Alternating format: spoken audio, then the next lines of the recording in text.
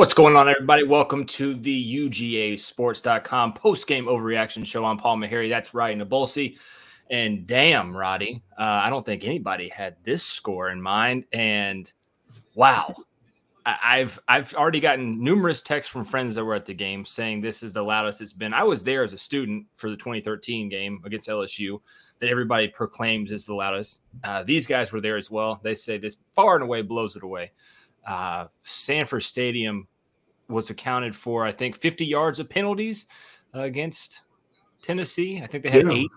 They had 840, whatever, same difference. But man, they big time for them, guys. If you're first time watcher, you can click that link in the description and join us. What that does is it puts you in our waiting room, and then we can bring you on to talk with us. Also, guys, if you're first time watching or if you've been watching us forever, we love to know where you're watching us from.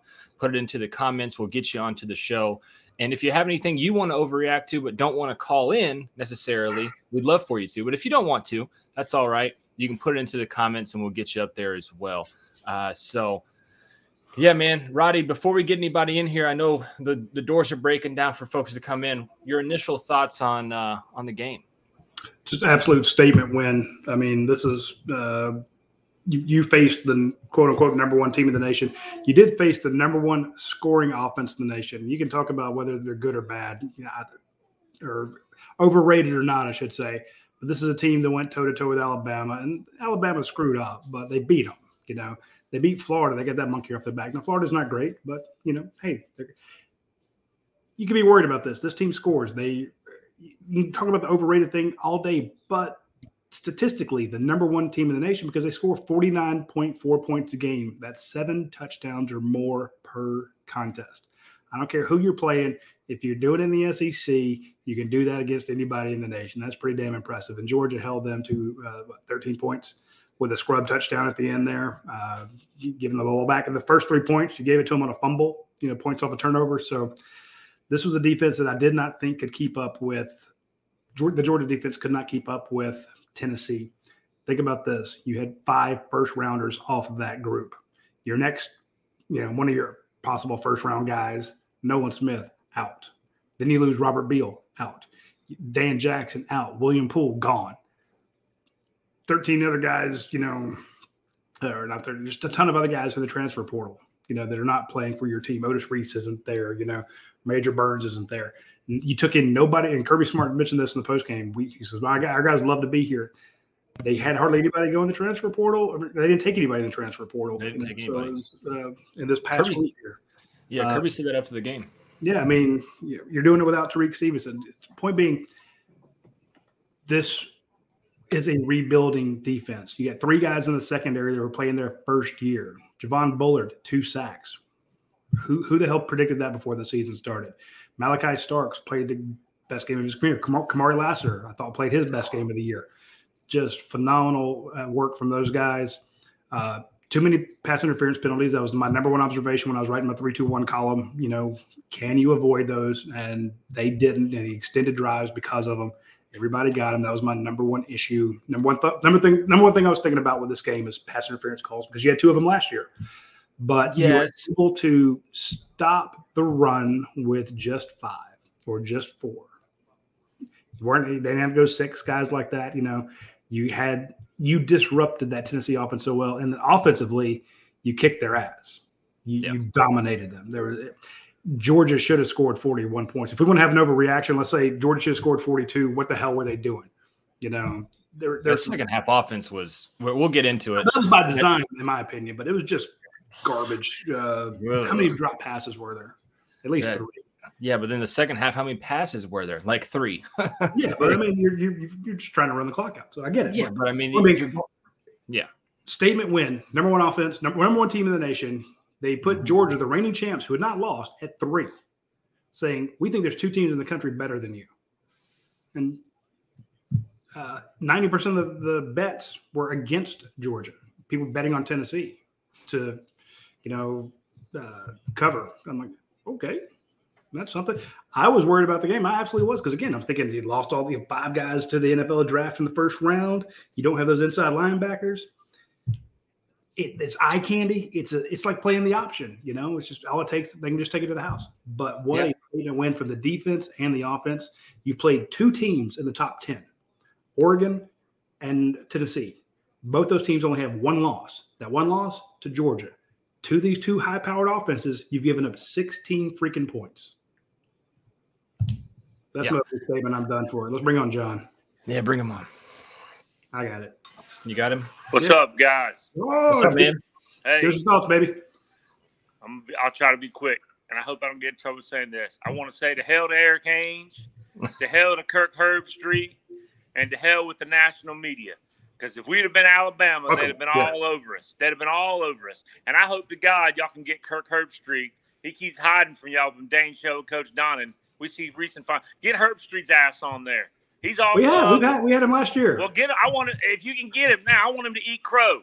He's sitting up there falling in love. Second thing I want to say is this.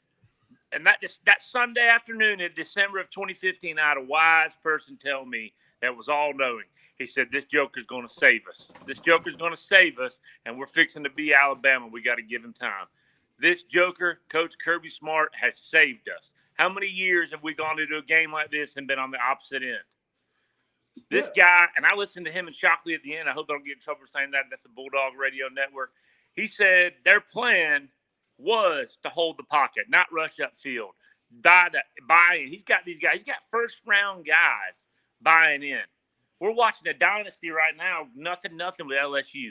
This joker's the real deal. We can overreact all we want. He's worth every dime. Nothing anymore. Yeah, he is. Oh, didn't you're ahead of me. He's worth every dime we're paying him. Third thing I want to say, LSU or Tennessee. If Alabama loses one of these next two games, Tennessee's through, y'all. Tennessee has to be through because I'm going to tell you why. Georgia, let's just say Georgia goes and wins the SEC. Let's just say it's LSU or Ole Miss. The hell if it's Bama. Georgia wins the SEC, and let's just say Clemson survives today. You got Clemson, Ohio State, and Tennessee. Let's just say, and Georgia undefeated. You mean to tell me we're going to play these jokers again in the first round? No, I don't believe the committee will do it. And if Alabama loses to LSU or Ole Miss, Tennessee's through. TCU is in the driver's seat, in my opinion. I just want to get y'all's thoughts. That's a good point. I hadn't thought about that. I forgot about TCU. Man, yeah. Let me they look got up nobody TCU. left. Yeah, let me look up TCU's schedule. Let me look that up real quick. Hold up. I mean, I think their biggest test was Texas Tech today, right? No. They got to go to Texas. They got to go to Texas. Night game next week in Texas. Then they have Baylor and Iowa State. I don't know if they stay undefeated. And you mark my words, the national media again tonight, and maybe not Feinbaum those guys, they're going to be saying, well, the score, Tennessee put up a fight. That score was not indicative of that game. If these guys aren't on the take to get the SEC out of the playoff or keep these dynasties out of the play, whatever they're doing, there's no way. Tennessee got their ass beat. There's no way they can be in. There's no way. But we said the same thing about Oregon. To me, Oregon lost the first game. Isn't it when you lose? Isn't that what they tell us? Well, they switch the rules every week. But don't they tell us that it's when you lose? What if Oregon wins the Pac-12? That's what I'm saying. Remember, with one loss to the number one team in the country that won the SEC. They deserve to go over Tennessee, don't they? Yeah, that's my point. It's like, hey. Tennessee, I don't care what anybody says, and y'all know it too. Tennessee just got their ass beat for 4 quarters. The number one team in the nation. And it ain't like Stetson said on the postgame. They had to come see us. And you know what? Damn right. Hey, I appreciate what a cocky son of a bitch, too. He is, man. And I'll be honest with you, I've dogged him so many times. I told a buddy Monday night, I'm done. I'm done. He's a national champion. He's as tough as they come. And if I ever see him, I'll buy him a drink, too. So appreciate y'all. Thank you. Thanks, John. I really appreciate that. Okay, great points from John. We got to have him on again. Let's bring up Rimmer. But before Rimmer says something, Paul, in Stetson Bennett's first touchdown, that run in, why didn't they check for targeting? It looked like the guy led with his head.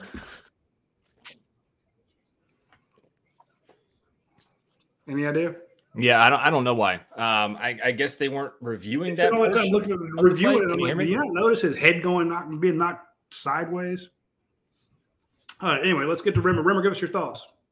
Yeah, I don't know. It seemed off. It definitely seemed off. The refs weren't the best today, that's for sure. But it is what it is. I think that they should have. They would have knocked their starting safety out, but it didn't. So, All right, we lost Andy. Yeah, remember, give us your thoughts, baby. Absolutely fantastic game by the defense. I mean, they were just relentless. Like, I knew they would play well. I still thought Tennessee would score because they just had a great offense. But to me, the key of the game was when Dajan Edwards fumbles that first fumble on the opening drive, and it's a sudden change position, our defense has to go right on the field, and you're thinking, oh my goodness, we can't give them extra possessions, and our defense holds them to a field goal. To me, that's huge because if Tennessee scores and goes up 7-0, you're like, we got to go blow for blow with Tennessee. But that stop after we had that fumble by Dajan Edwards, to me, was huge early in the game because you knew Tennessee, they wanted to go for the kill shot, like get 7 early so they can make Georgia play from behind, because that was the narrative all week from the media. If Tennessee gets up on Georgia and makes Stetson Bennett have to throw them back in the game, can they do that? So that to me, I was like, okay, our defense is ready to play. Eric Ainge, this home field advantage not matter because it sure looked like it did. That was the loudest I've heard Sanford Stadium since the 2013 Aaron Murray versus Zach Meckenberger duel. I ain't heard Sanford Stadium that loud like that.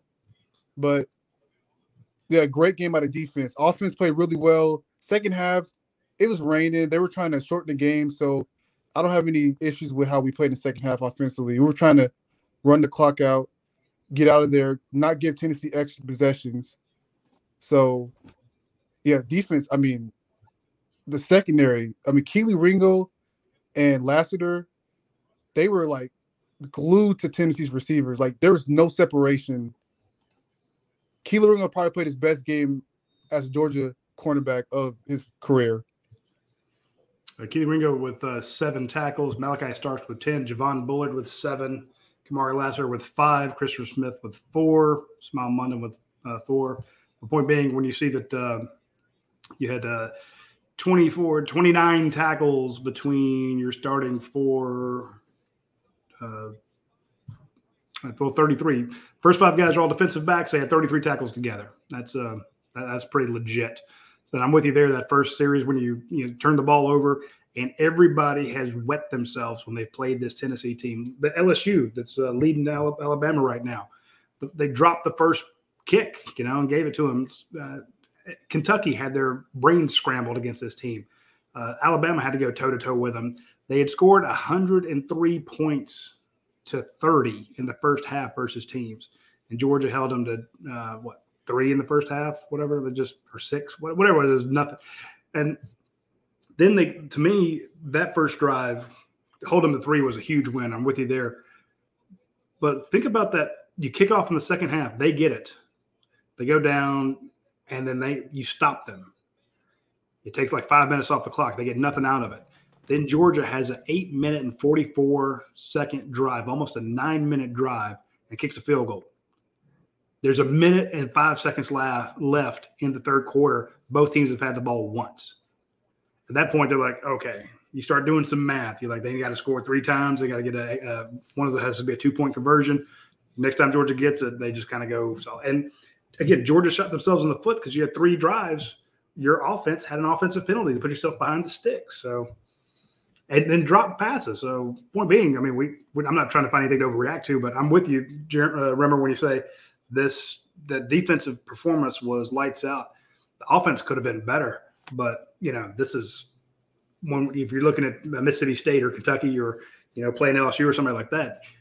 In other words, Kirby said before the game, we haven't played our best game yet. They still haven't played their best game yet, and they just beat the number 1 team in the nation.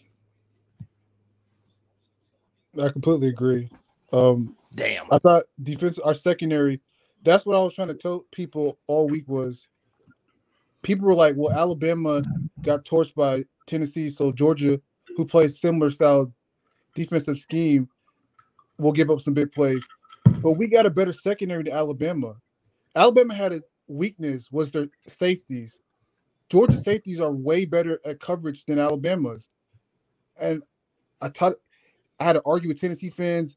Oh, Georgia hadn't played anybody offensively.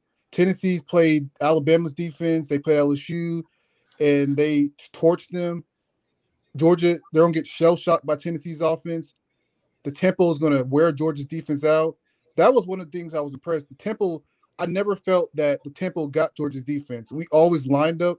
We always was ready to play. Like, you never saw Georgia players run into the sideline and get caught off guard by the tempo, like Alabama's defense, LSU, Kentucky.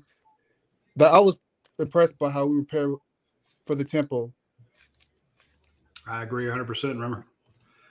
All right, man. We're going to let you go. We're going to get some other folks in here. We'll get them lined up. So appreciate your comments there. You were dead on as you were, just like you were last week. The guy, Rimmer knows his stuff, man. He really does. Appreciate it, my friend. We'll talk to you later. See you, Rimmer. Go Dogs. See you, bud. I think I'm back, Roddy. Can you hear me? Yeah, I hear you. All right, good deal. Dude, I love Rimmer. He's really, really good. Yeah, we got Andy, Aaron, Eddie, and Junior lined up here. So let's bring him on. Let's bring on Andy Stowe, and we'll let everybody give us their thoughts. Hit us with it, Andy. Hey guys, how's it going? So my main thought is Georgia had 6 sacks. Tennessee had none. The offensive line, the Stacey Searles hire, it was questionable. It still is. Hey, they are looking a lot better than they.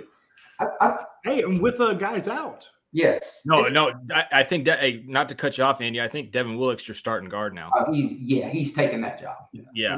Did Maris Mims even get in? No. I saw him playing, and he was playing at right tackle. Yeah. I think he came in at right tackle. Let me look at my notes. Yeah, I saw him on the field. I was thinking it was right tackle. Let me see.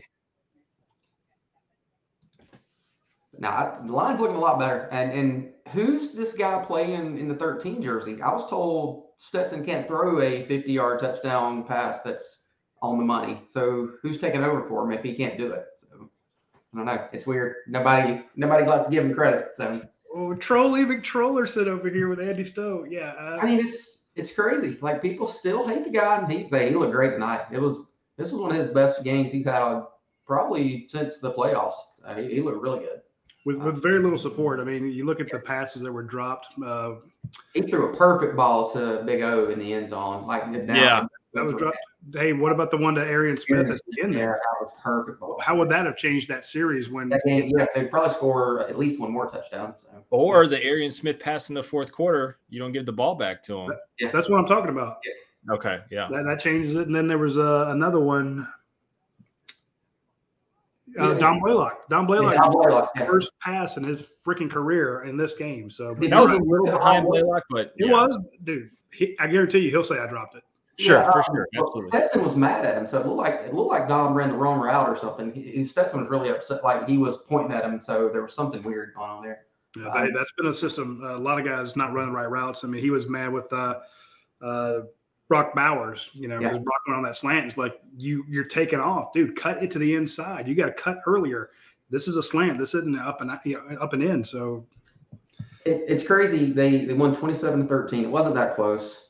And if you look at the stats, so Brock Bowers had 3 catches for 27 yards and 1 run for 7. Brock Bowers only had 34 yards or whatever. I mean. And they still dominated. That's what's crazy. The guys that are typically the guys, they weren't, and they still dominated them. That was, I mean.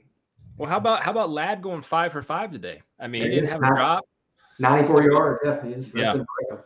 I was hoping he was going to get one more to go over 100. So yeah, but we'll get to that. The whole defense or the whole offense thing. The second half. Roddy said at the beginning of the show is by design. I feel it, but good Lord, man. I mean. You can't run better plays when you're okay. We got to run the ball, but god damn, just don't keep running the same stupid shit. I mean, rushing 37 attempts, 130 yards, 3.5 average. That's not great. No, it's not. That's not the Georgia team that we've all come to know, right? Throughout this whole season, it's not their best running back, stable rather, but they're better than 3.5 yards, and also. I know we harp on it every freaking week. If I've said it one time, I've said it 30 times. The running back. Yeah. Well, let's not go there. His dad might tweet out something about me again. Hey. let's not do that. I don't want to make that big fella mad again. But no, what I'm saying is the running back rotation was just absolutely crazy. Like Kendall Milton comes in for one play right there at the end of the half. Then Kenny Mack, everybody thought he was hurt. Yeah, he touched the ball 6 or 7 times to start the game. He's rushing, he's going 8 yards a carry, and then you don't see him for 10. 5 carries, 45 yards, and you stop running. Yeah.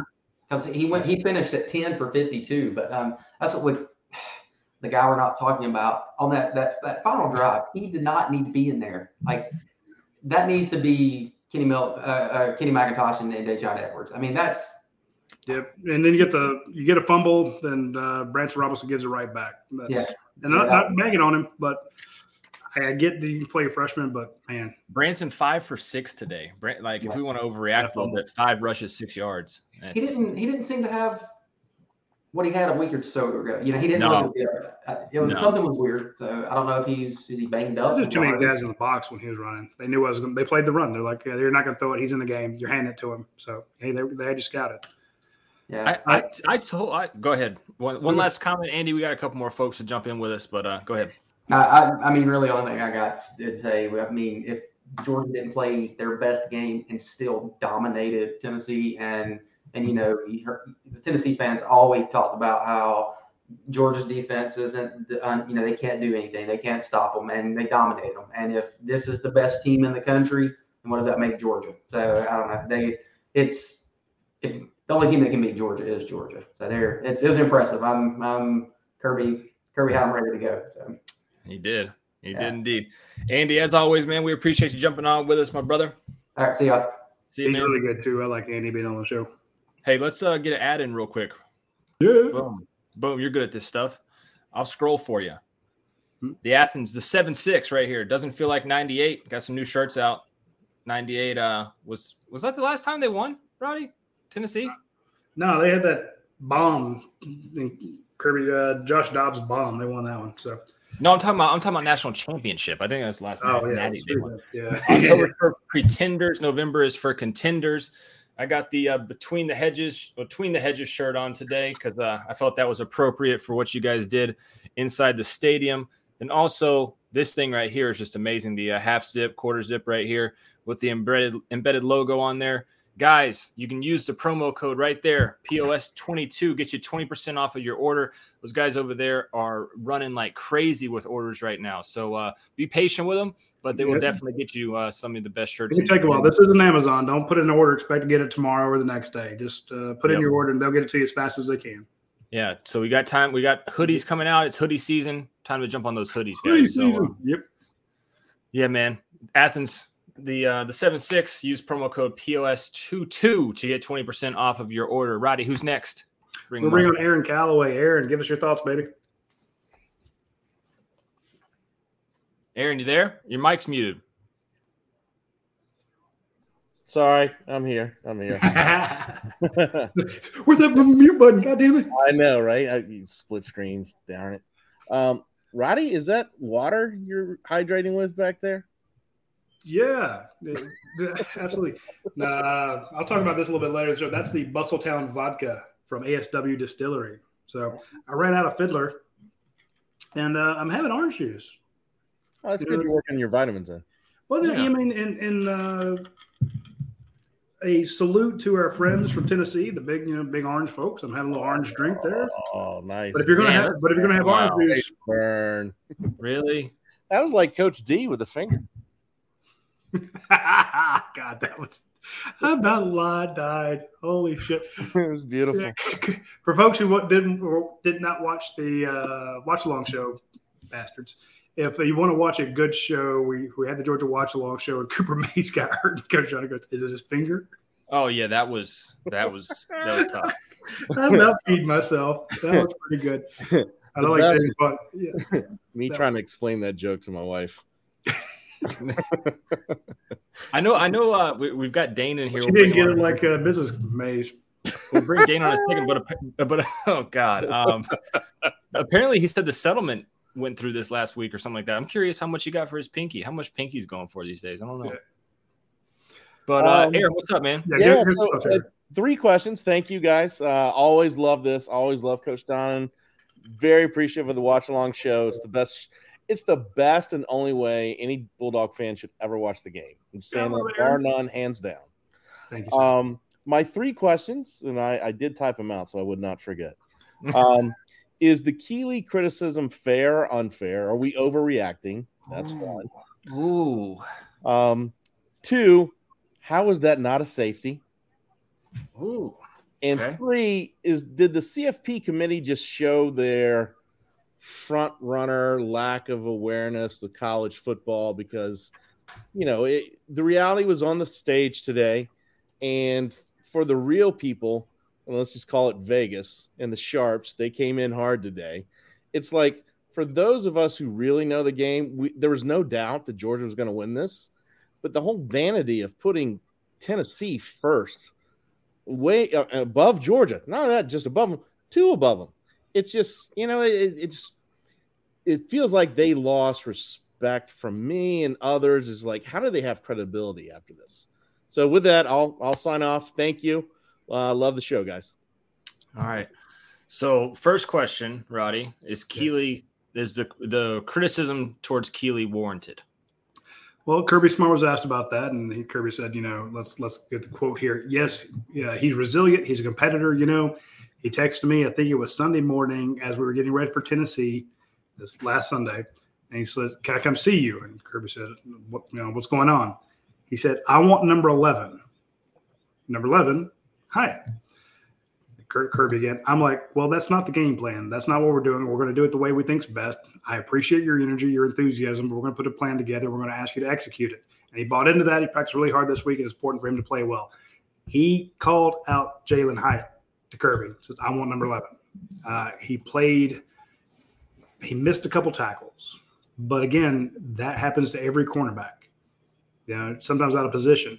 But he made a huge play on a ball, a Willie Mays catch. And yes, so we'll do that against in the 2 weeks in a row, he got burned. Every guy in the NFL gets burned. Every cornerback gets burned. But do they keep picking on you? No. So I do think and I'm one of the first ones, I'm like, what the hell are you doing, Keely Ringo? Damn it, that's stupid. I'm one of those guys. But at the same time, it's like, if you had to go out to that field today and pick a guy to be your, we're picking teams. I got first pick. I'm taking Jalen Carter. You got second pick. Who do you want? One of those first few picks is going to be, I want Keely Ringo because I'm going to take away one of your cornerbacks. And a guy big physical guy who looks like an inside linebacker is going to take away the run. So, yeah. I think so I can see both sides of where Aaron's coming from. You took the side of defending Keely, so I'll take – did you take the side of defending Keely, I guess? I did. Okay, so I'll take the other side. Well, first off, for Keely, he's playing man coverage most of the time, so you're going to get burnt. Exactly.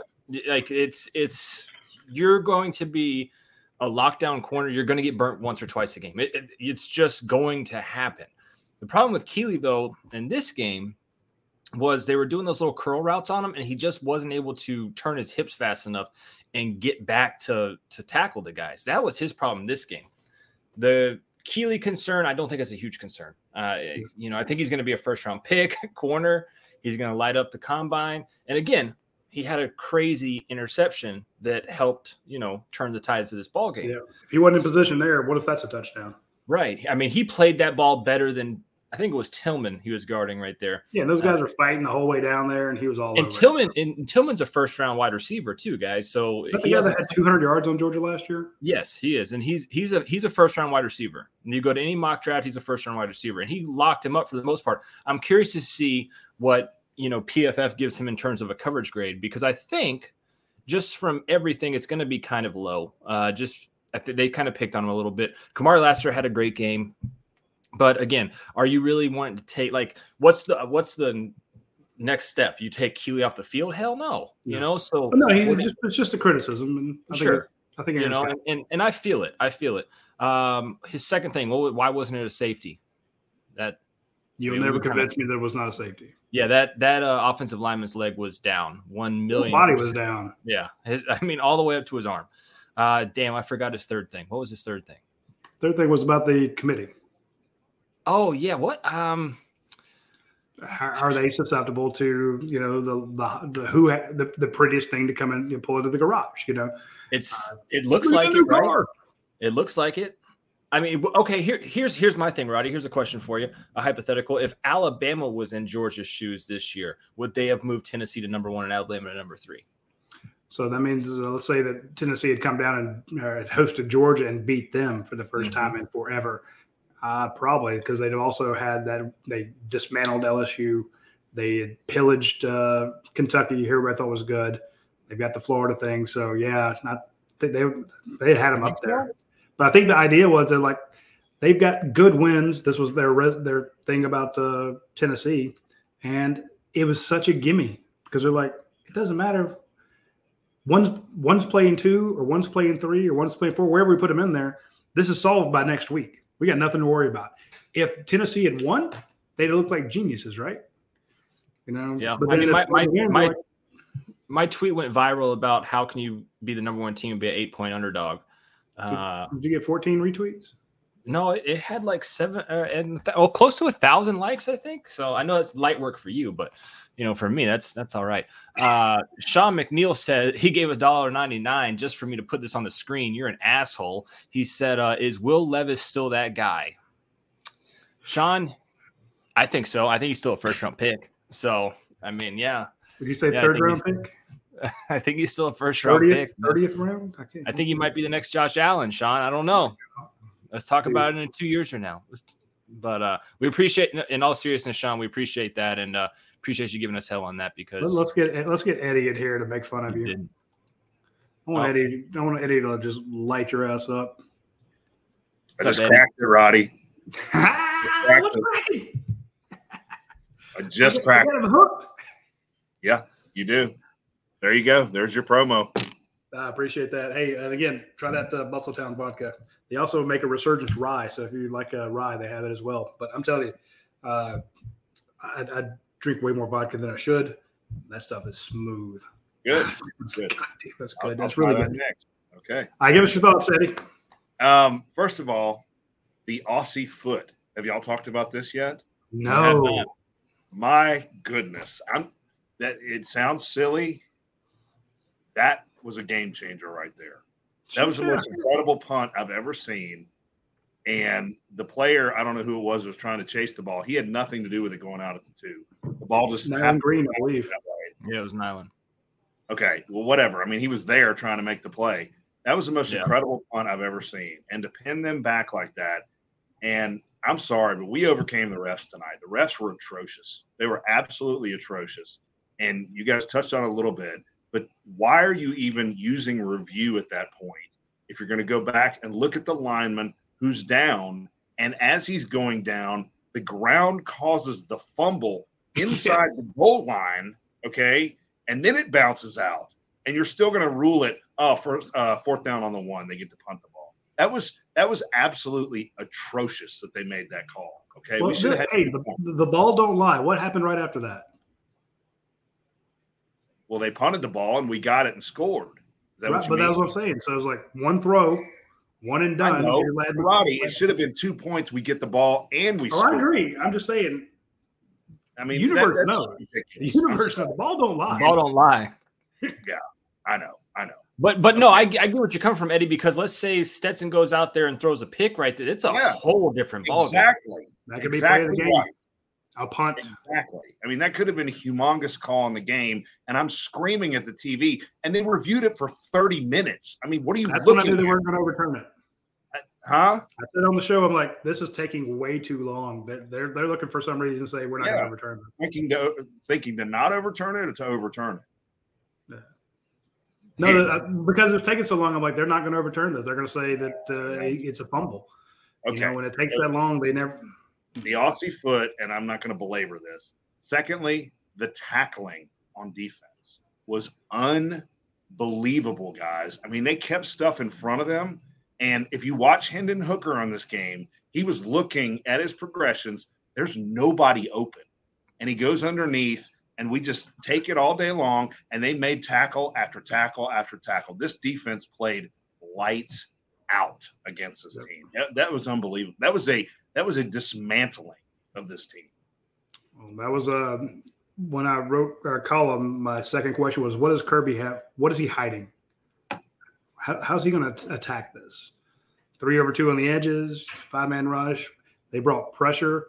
There was guys in coverage, but also I'm like, you got to see Georgia's linebackers. They love to pick guys apart underneath. You have to bring vertical pressure from inside, which we saw that with Jalen Carter, Tyrann Mingler-Dawkins, Zion Lowe, Warren Brinson. Those guys brought pressure up the middle, which was great. It affected the quarterback. And then your linebackers dropped back vertically too, because as we saw in the film breakdown from Brent and Dane, the middle of the field just wide open all the time, and there's nobody there. And those slant routes, are just there's nothing there. So at least those guys drop back, made you have to throw over them, threw off speed, and then once they got a couple scores up, they were able to bring some real heat. I don't think and this is the same thing they did last year to him. They blitzed him on or pressured him 50% of his dropbacks. They were able to do that again without Nolan Smith. And then without Robert Beal. No, Robert Beal. So shout out to Tresman Marshall, that flip play that he had. Dawkins, he played a good game. Davis, Chaz Chambliss. Hey, I'm telling you, those overthrows that Gary Danielson kept saying, "Oh, that's just him being a little off." That's interior pressure that caused those overthrows. Yeah, they were busting up the middle, and they had one on the edge. Right. Stackhouse hit him on one that he threw deep, and Stackhouse hit him, caused him to overthrow it, I guess. Absolutely. But, they had really good interior pressure, and then those exterior guys. I mean, it changed. Not to say Robert Beal didn't play a great game, but once Tresman and Davis had to fill in for him on that outside, they both got a sack. And not to say that you want to take Beal out, because I think you want to keep him in most plays. He does a great job sealing the edge for you. But when he did have to come out, those guys stepped up, and you're down to. That's partly also a scheme, but right. I love the fact that when they put Javon Bullard behind those guys as and disguised him back there, that was genius. Yeah. Again, as I said in my column, I hate to use the word Kirby's a defensive mastermind. It sounds like such a fanboy type thing, but I'm like, no, they've got a plan for this. And Coach Donna told us on the Watch Along show they've been working on this since last year. Yeah. We asked Kirby about this Monday. We're like, have you really been practicing for them? He's like, we work for everybody, This sounds to me like he did the exact same thing that they used to do against Georgia Tech. Yeah. You have one dedicated period where you work against a specific offense that gives you fits. And they've done it. They did it in the bye week. They did it in the offseason. They did it in the summer. They did it in the spring. They did it each week to be prepared for this. And they came up with a great plan. Now, can you execute it? That was my fear. I didn't think they could. But they absolutely executed it to a T. Absolutely. Did you hear him after the game, Roddy? Huh? Did you hear him after the game, Kirby? He let it slip. He said, we've been practicing this for these guys for 2 weeks now. He said that. Kind of throwing a shot at Florida, but also saying, we've been practicing against this, offense for 2 weeks now. And it was like, I think Brent even tweeted something out. He was like, we heard that, Kirby. Yeah. A little Freudian slip, if you will. Well, one more thing, guys. The second half, I get it. It was raining. We had a large lead and all this, but we didn't look good in the second half. And you know what? It didn't even freaking matter. We just mashed these guys in the mouth. And Kirby just played into that. He's like, we're just going to run the ball. And you guys mentioned the running game. I don't understand the Kendall Milton thing, because when he came out running in that first half, he was running angry like he was last week when he lost that fumble. He looked amazing. And it was like they didn't want to hand him the ball later on. I didn't understand that. He is a really good running back, and they need to feed him the ball more. But, Tennessee knew we were going to run the ball. So they just stacked the box and said, okay, we'll just stop this, make you punt. And that's all we did. And it was just a conservative second half. It didn't matter. We just beat the hell out of the number one team in the nation, guys. The number one team. Yeah. Where do they drop, Eddie? Before we let you go, we got some other folks on here. You can come back later on. But where do they drop to? Well, I think it depends on how this Bama LSU game turns out, because if Bama wins, they're going to go to number 3, I would think. and that would probably put Tennessee at 4, maybe. Well, I don't know. If TCU, man. Ben Bachman says 5. Yeah, that's what I was going to say. Maybe 5. Maybe 5. What you know what? Who gives a crap? Screw them. They had their nice national championship. And by the way, how did they? Let's back off a little bit. You know, they didn't have Jamison Williams and Mechie tonight, so that's why Tennessee lost. So we'll give them a break, okay? Damn. Eddie's trolling. Yeah, he is. Eddie, we appreciate it so much. Eddie, as always, man. Thank you so much, brother. Come back on later once we get through the rest of everybody. Y'all need to follow Eddie on Twitter. He's a riot there too. Hey, how about this comment? Just the political hot takes you got to watch out for, though. From Uncle Sammy said, Kirby has started sandbagging. I was pissed for him slowing down, but realized Kirby is protecting his staff and players from NFL scouts and other college athletic directors that are shopping for talent. I mean, that's one way to look at it, Uncle Sam. I get it. Kirby knew. He's like, look, we're just going. If we have to run it into a 9-man box, so be it. We're going to run into a 9-man box drive. Let them score. Then we're going to make them. They won't be able to stop us on the next drive. That's going to take 4 minutes off the clock. You know, I mean, he had his plan. So he's like Uncle Sam saying, we can't let everybody think Del McGee's too good. So let's run into a 9-man box and let's keep switching these running backs on them too. Let's do that. I want to give a shout out to Trey Trotter. He is the winner of our bottle of Fiddler bourbon. I don't have Big one. Trey. I drink mine out. Trey, send me your name and address to Radi, Radi, at UGAsports.com, and I'll send it over to the folks at ASW Distillery. Let them know that you are the winner of the bottle of Fiddler bourbon.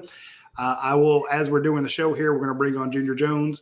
I will start the next giveaway, and I'll put the entry form or entry link into the comment section there. So you can click on it and go put your entry in for the next bottle of Fiddler bourbon. So I give a shout out there. While you let's go ahead and bring in Junior. Hey, Junior, good to see you again. What are your thoughts on the game? Yes, I'm just mad that once you put the link in, then I can't even go to it because I gotta talk to you guys. you can get into it. You'll be all right. No, but I'm gonna go to the link after I get off here, though. Okay, that'll work. But first thing I gotta do is I have apologies that I have to. I've been wrong about things that I said last week. Dun dun dun. So the first thing was I said that we depend too much on Brock Bowers, and that if they stop Brock, psychopath, yeah. Yes, and I said if they stop Brock Bowers, then we have no offense. They proved us wrong today. They did. We moved the ball around to a lot of people, and we made things happen without Brock today. That's what I'm gonna say. And then the second thing I have to apologize about is us tackling an open field. Because today is the best I've seen anybody ever tackle in open field. They would catch the 7-8 yard passes, but as soon as they catched it, they were on the ground. Yeah. So we made those open field tackles. We got into the backfield and we were able to shut down the quarterback. And that was after that Florida game. I was mad about AR-15 is just bouncing off of defenders, and I was like, we can't tackle in the backfield, and we got 5-6 sacks today. 6 sacks. 6 sacks today. It's like, come on. So they showed up and they proved me wrong. So I have to come up and apologize for those two things. I have to.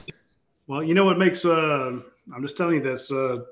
Bustletown vodka takes that kind of crow taste out of your mouth. It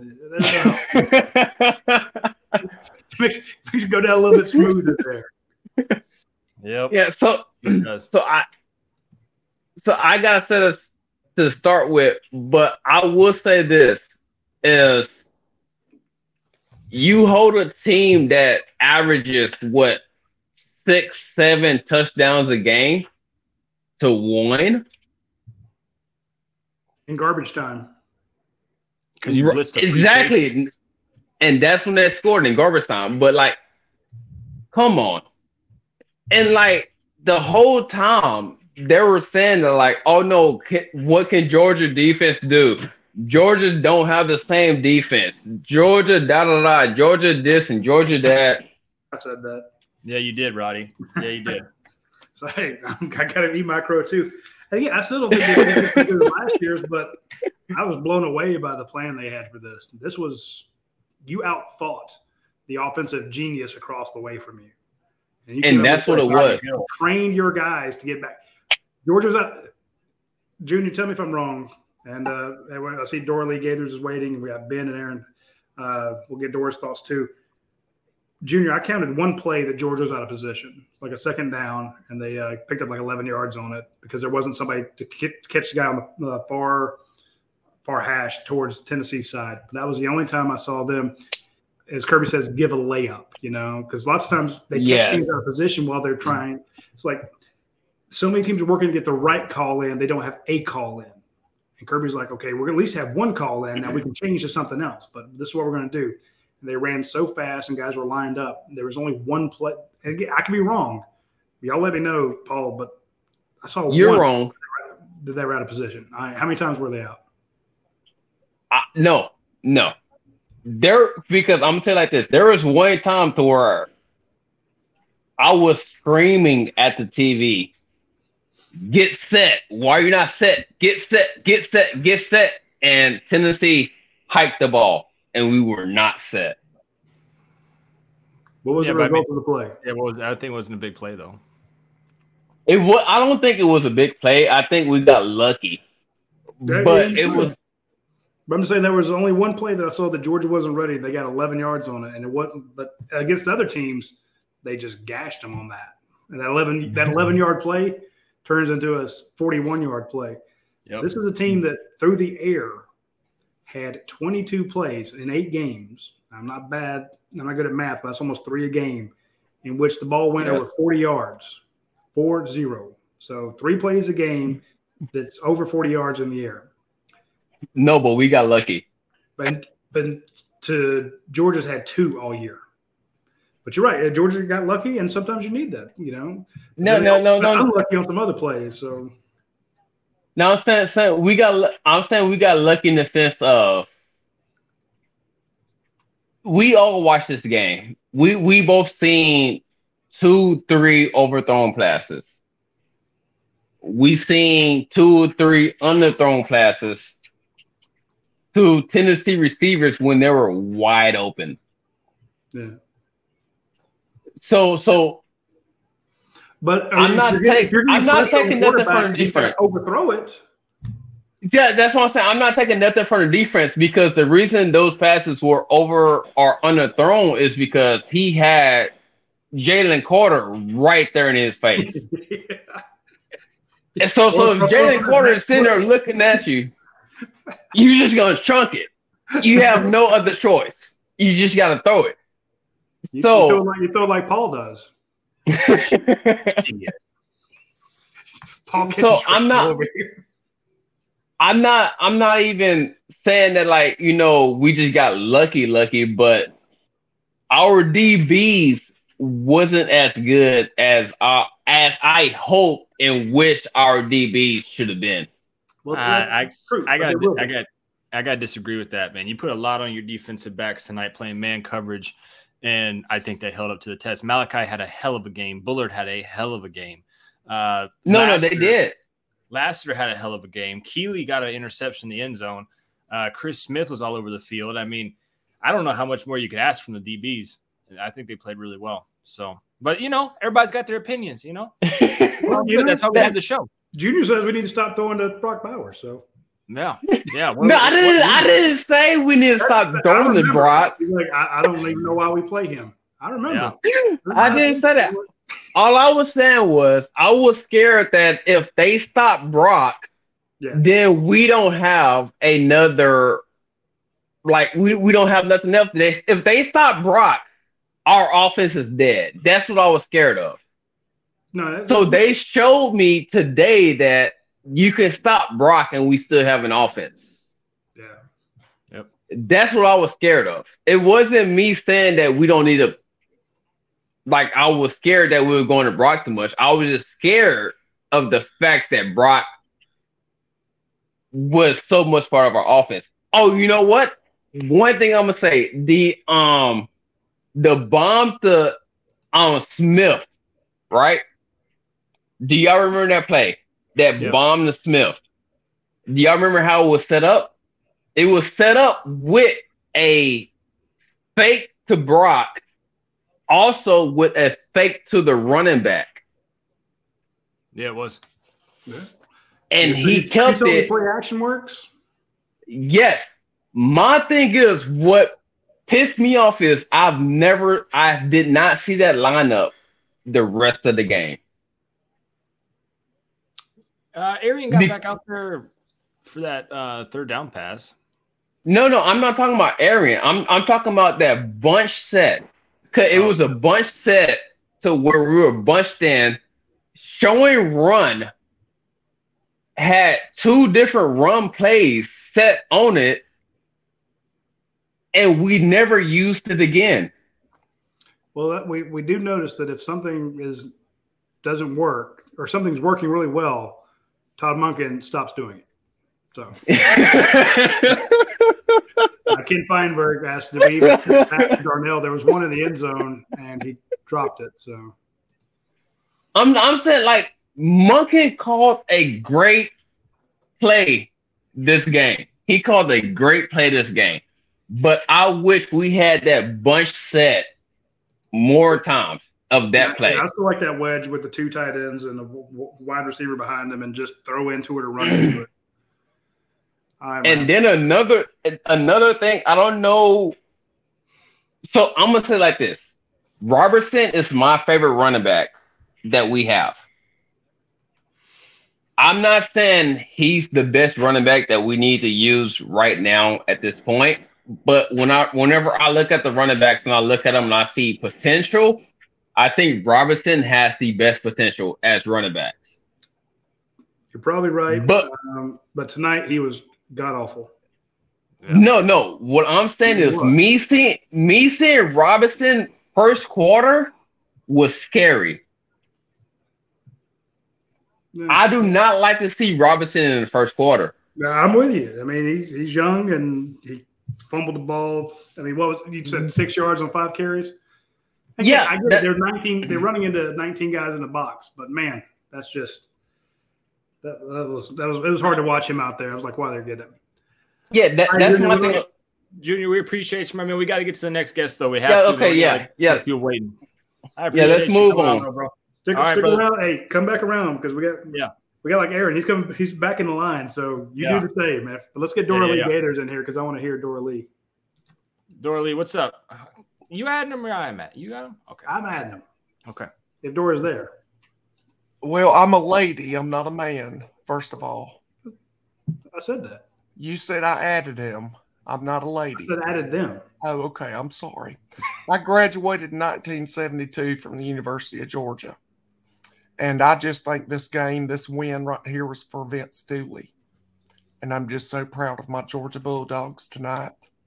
One particular play that I wanted to point back to, Stetson, I think he underthrew a receiver. It was number 8, Dominique Wilkins. You remember he underthrew him? And Dominic Blaylock, yes. Yeah, Dominique Wilkins underthrew him and he missed it. And I just hated that for him because he's had such a journey to get that foot feeling good and get back out on the field and all that. Because when he gets the ball in his hands, he usually catches it. But he's a tough receiver. I love him. I remember when they recruited Dominique Wilkins and his daddy played at the University of the Atlanta Hawks. But just a quick question on the game tonight, guys, as I was watching it with the weather and everything. With the rain coming down, Roddy, did everybody have their umbrellas up and everything? What is this? What is this? I was worried about the hitting them in the face and everything with the umbrellas. No, there were a couple umbrellas, but there's mostly a lot of ponchos. A lot of ponchos with a number 8 Dominic Wilkins jersey on it. Well, I hadn't seen the post game. Did Coach mention anything about Wilkins, him missing that catch?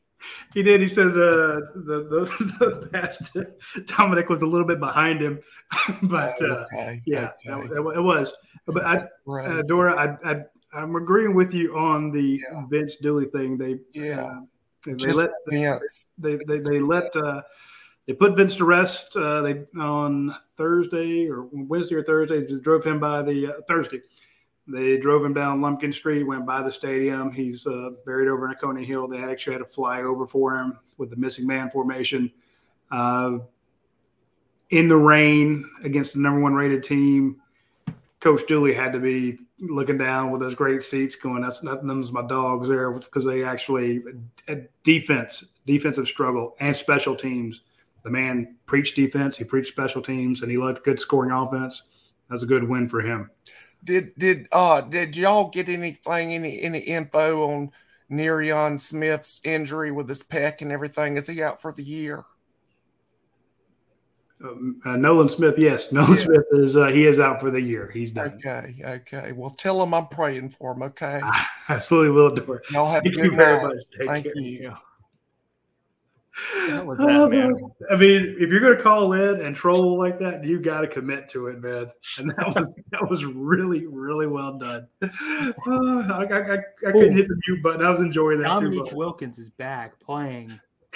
Ain't playing football this time. Oh, University of Atlanta. The field was icy today. University of Atlanta. Oh man, that was good stuff. Boy. And Junior's like, hey, I'm sweating after. I left for that. Holy smokes. Oh my God, that was. Give us your thoughts, man. First off, I'm actually going to wear Georgia stuff today. In large part, I just hate Tennessee fans. I've said this a million times. They're the worst fan base in collegiate athletics. So I'm just, first off, going to celebrate that they ate the L and all their scumbag fans. Now, second, the game. I was, you guys talked earlier about Keely Ringo and whether his performance, some people say not good. I thought his performance was okay given the scheme. I first want to say that because what Georgia was doing was they were saying, we'll give you yards. We're not going to give you big plays and we're not going to give you touchdowns. And I thought Alabama was like, you know what? Mm-hmm. Well, I look at it and say, Alabama, they also ran a bunch of different zones and a bunch of different stuff, and they tried getting aggressive, and it bit them for a bunch of points. Georgia said, we're going to play man coverage. We're going to give you some yards because we don't want you scoring a million points. And we're also going to run the ball. We're going to keep you off the field. They did both those things, and I thought that was the perfect game plan. I don't think you could have game planned much better than that, considering Hendon Hooker scored a touchdown in every game he's been at Tennessee and his last few at Virginia Tech. Didn't even score a touchdown today. I thought, given that this guy's a Heisman Trophy front runner, not scoring a touchdown in a game, I've never seen that before or in recent memory. So that's damn impressive to me. Second, Stetson Bennett, this is one of his better games. He was efficient. Outside of that one early throw to Darnell, I didn't see a bad throw or really hardly any bad reads. You mean the one Darnell hit him in the hands and he dropped? No, I'm talking about the first one, with first drive of the game, where he kind of tried to throw a pop pass. That was the one I was referencing. But the one thing I will say is Radi was right weeks ago when I was on here about the offensive line, because that's what I was panicking about. And I said, if the offensive line plays like it did last year or what we all expected, they were going to win. They could win every game this year. And the offensive line stepped up. I thought outside of obviously running the ball in the second half, but the one thing was whenever Branson Robinson was in the game, you knew it was a run, and like 90% of the time it was a run up the middle. You never saw him in pass pro, I felt, all game. At least that's what it felt to me. Whenever he was on the field, they handed it to him.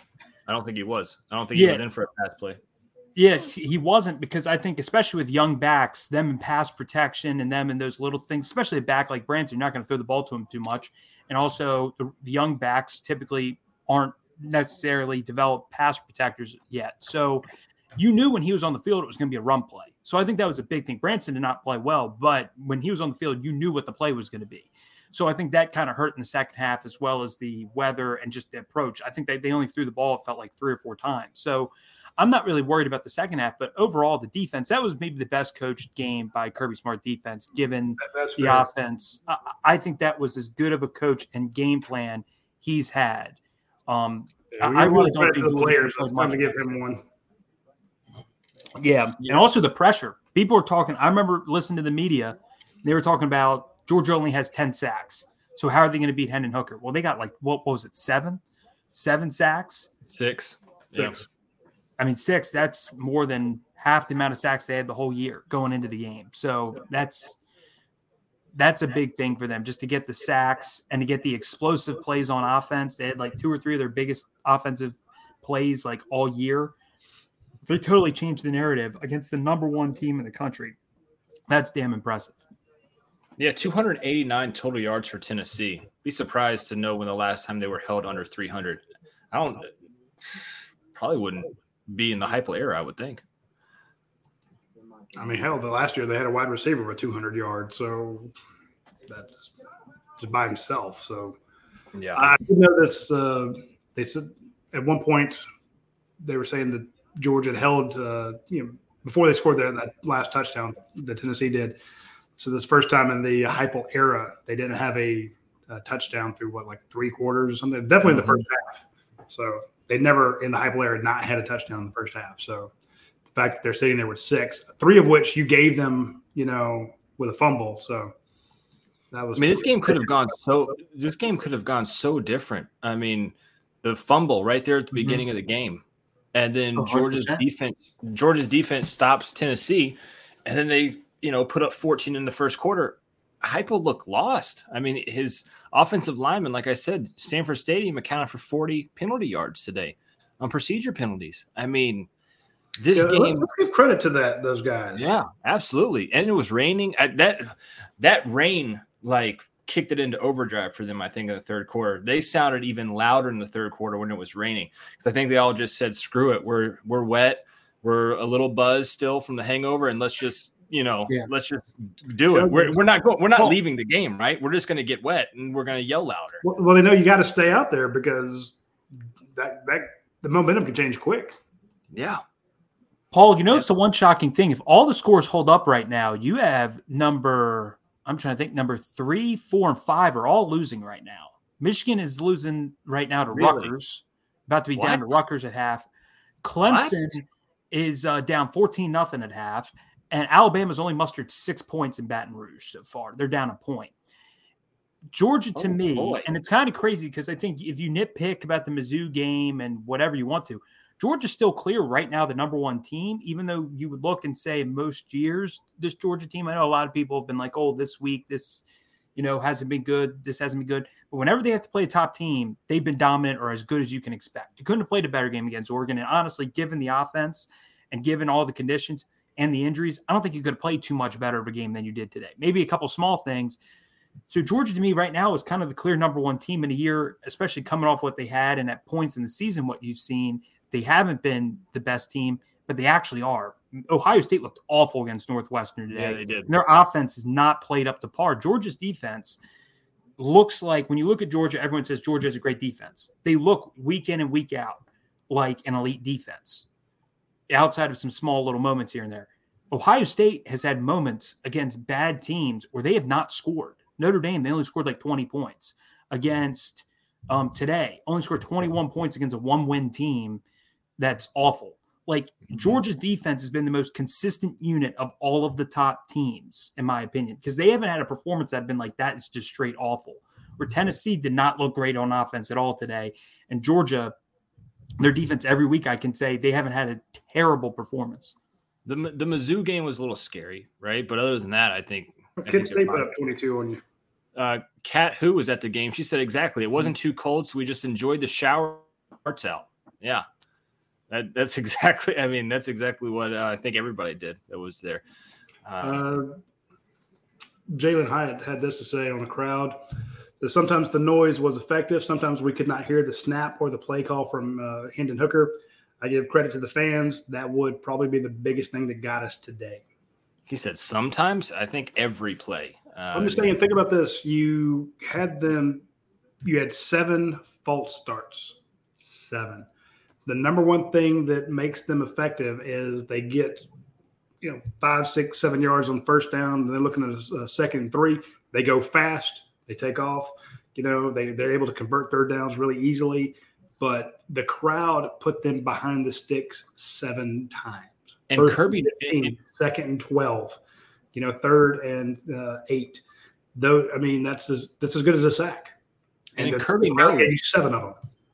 And Kirby knows, Roddy. That's why he was so adamant about the. Was it Sunday night or Monday that he put that tweet out? Yeah, hell, I think it might have been right after. Might have been Saturday night. Yeah, it was right after the Florida game. He said that. Yeah, and here's the thing. The reason he said that was he knows his defense is elite in long yardage situations. But when a team starts moving on them 2nd and 4, 2nd and 3, they're not that good of a defense. But you hold them to 3rd and 9, 2nd and 12. I mean, they are an elite defense. So Kirby knew that. I've not thought they were elite all year. I've been worried about them. No, they're not. But they played 2 top 10 teams and given up 16 points. I need to come around, man. Yeah, they're not elite in those short yardage situations, but the crowd was able to impact this game so much that they weren't in those short yardage situations. Then when they got in those short yardage situations, there's a false start. Boom, moving back 5 more yards. And I'll say this, Roddy, whether they're elite or not, which depending on how you want to look at it compared to previous defense or whatever, you can make whatever case you want.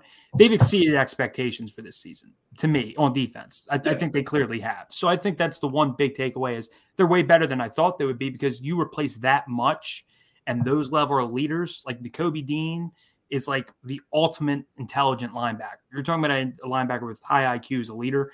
Just replacing him, just making the calls is a massive – I mean, just losing that is huge. And then losing Jordan Davis changes. I mean, nobody, if he's on the field, you don't run the ball. I mean, he's at the NFL level where teams run the ball 8 yards a carry when he's off the field and 2.5 when he's on the field at the NFL level. That's how good of a run defender that man is.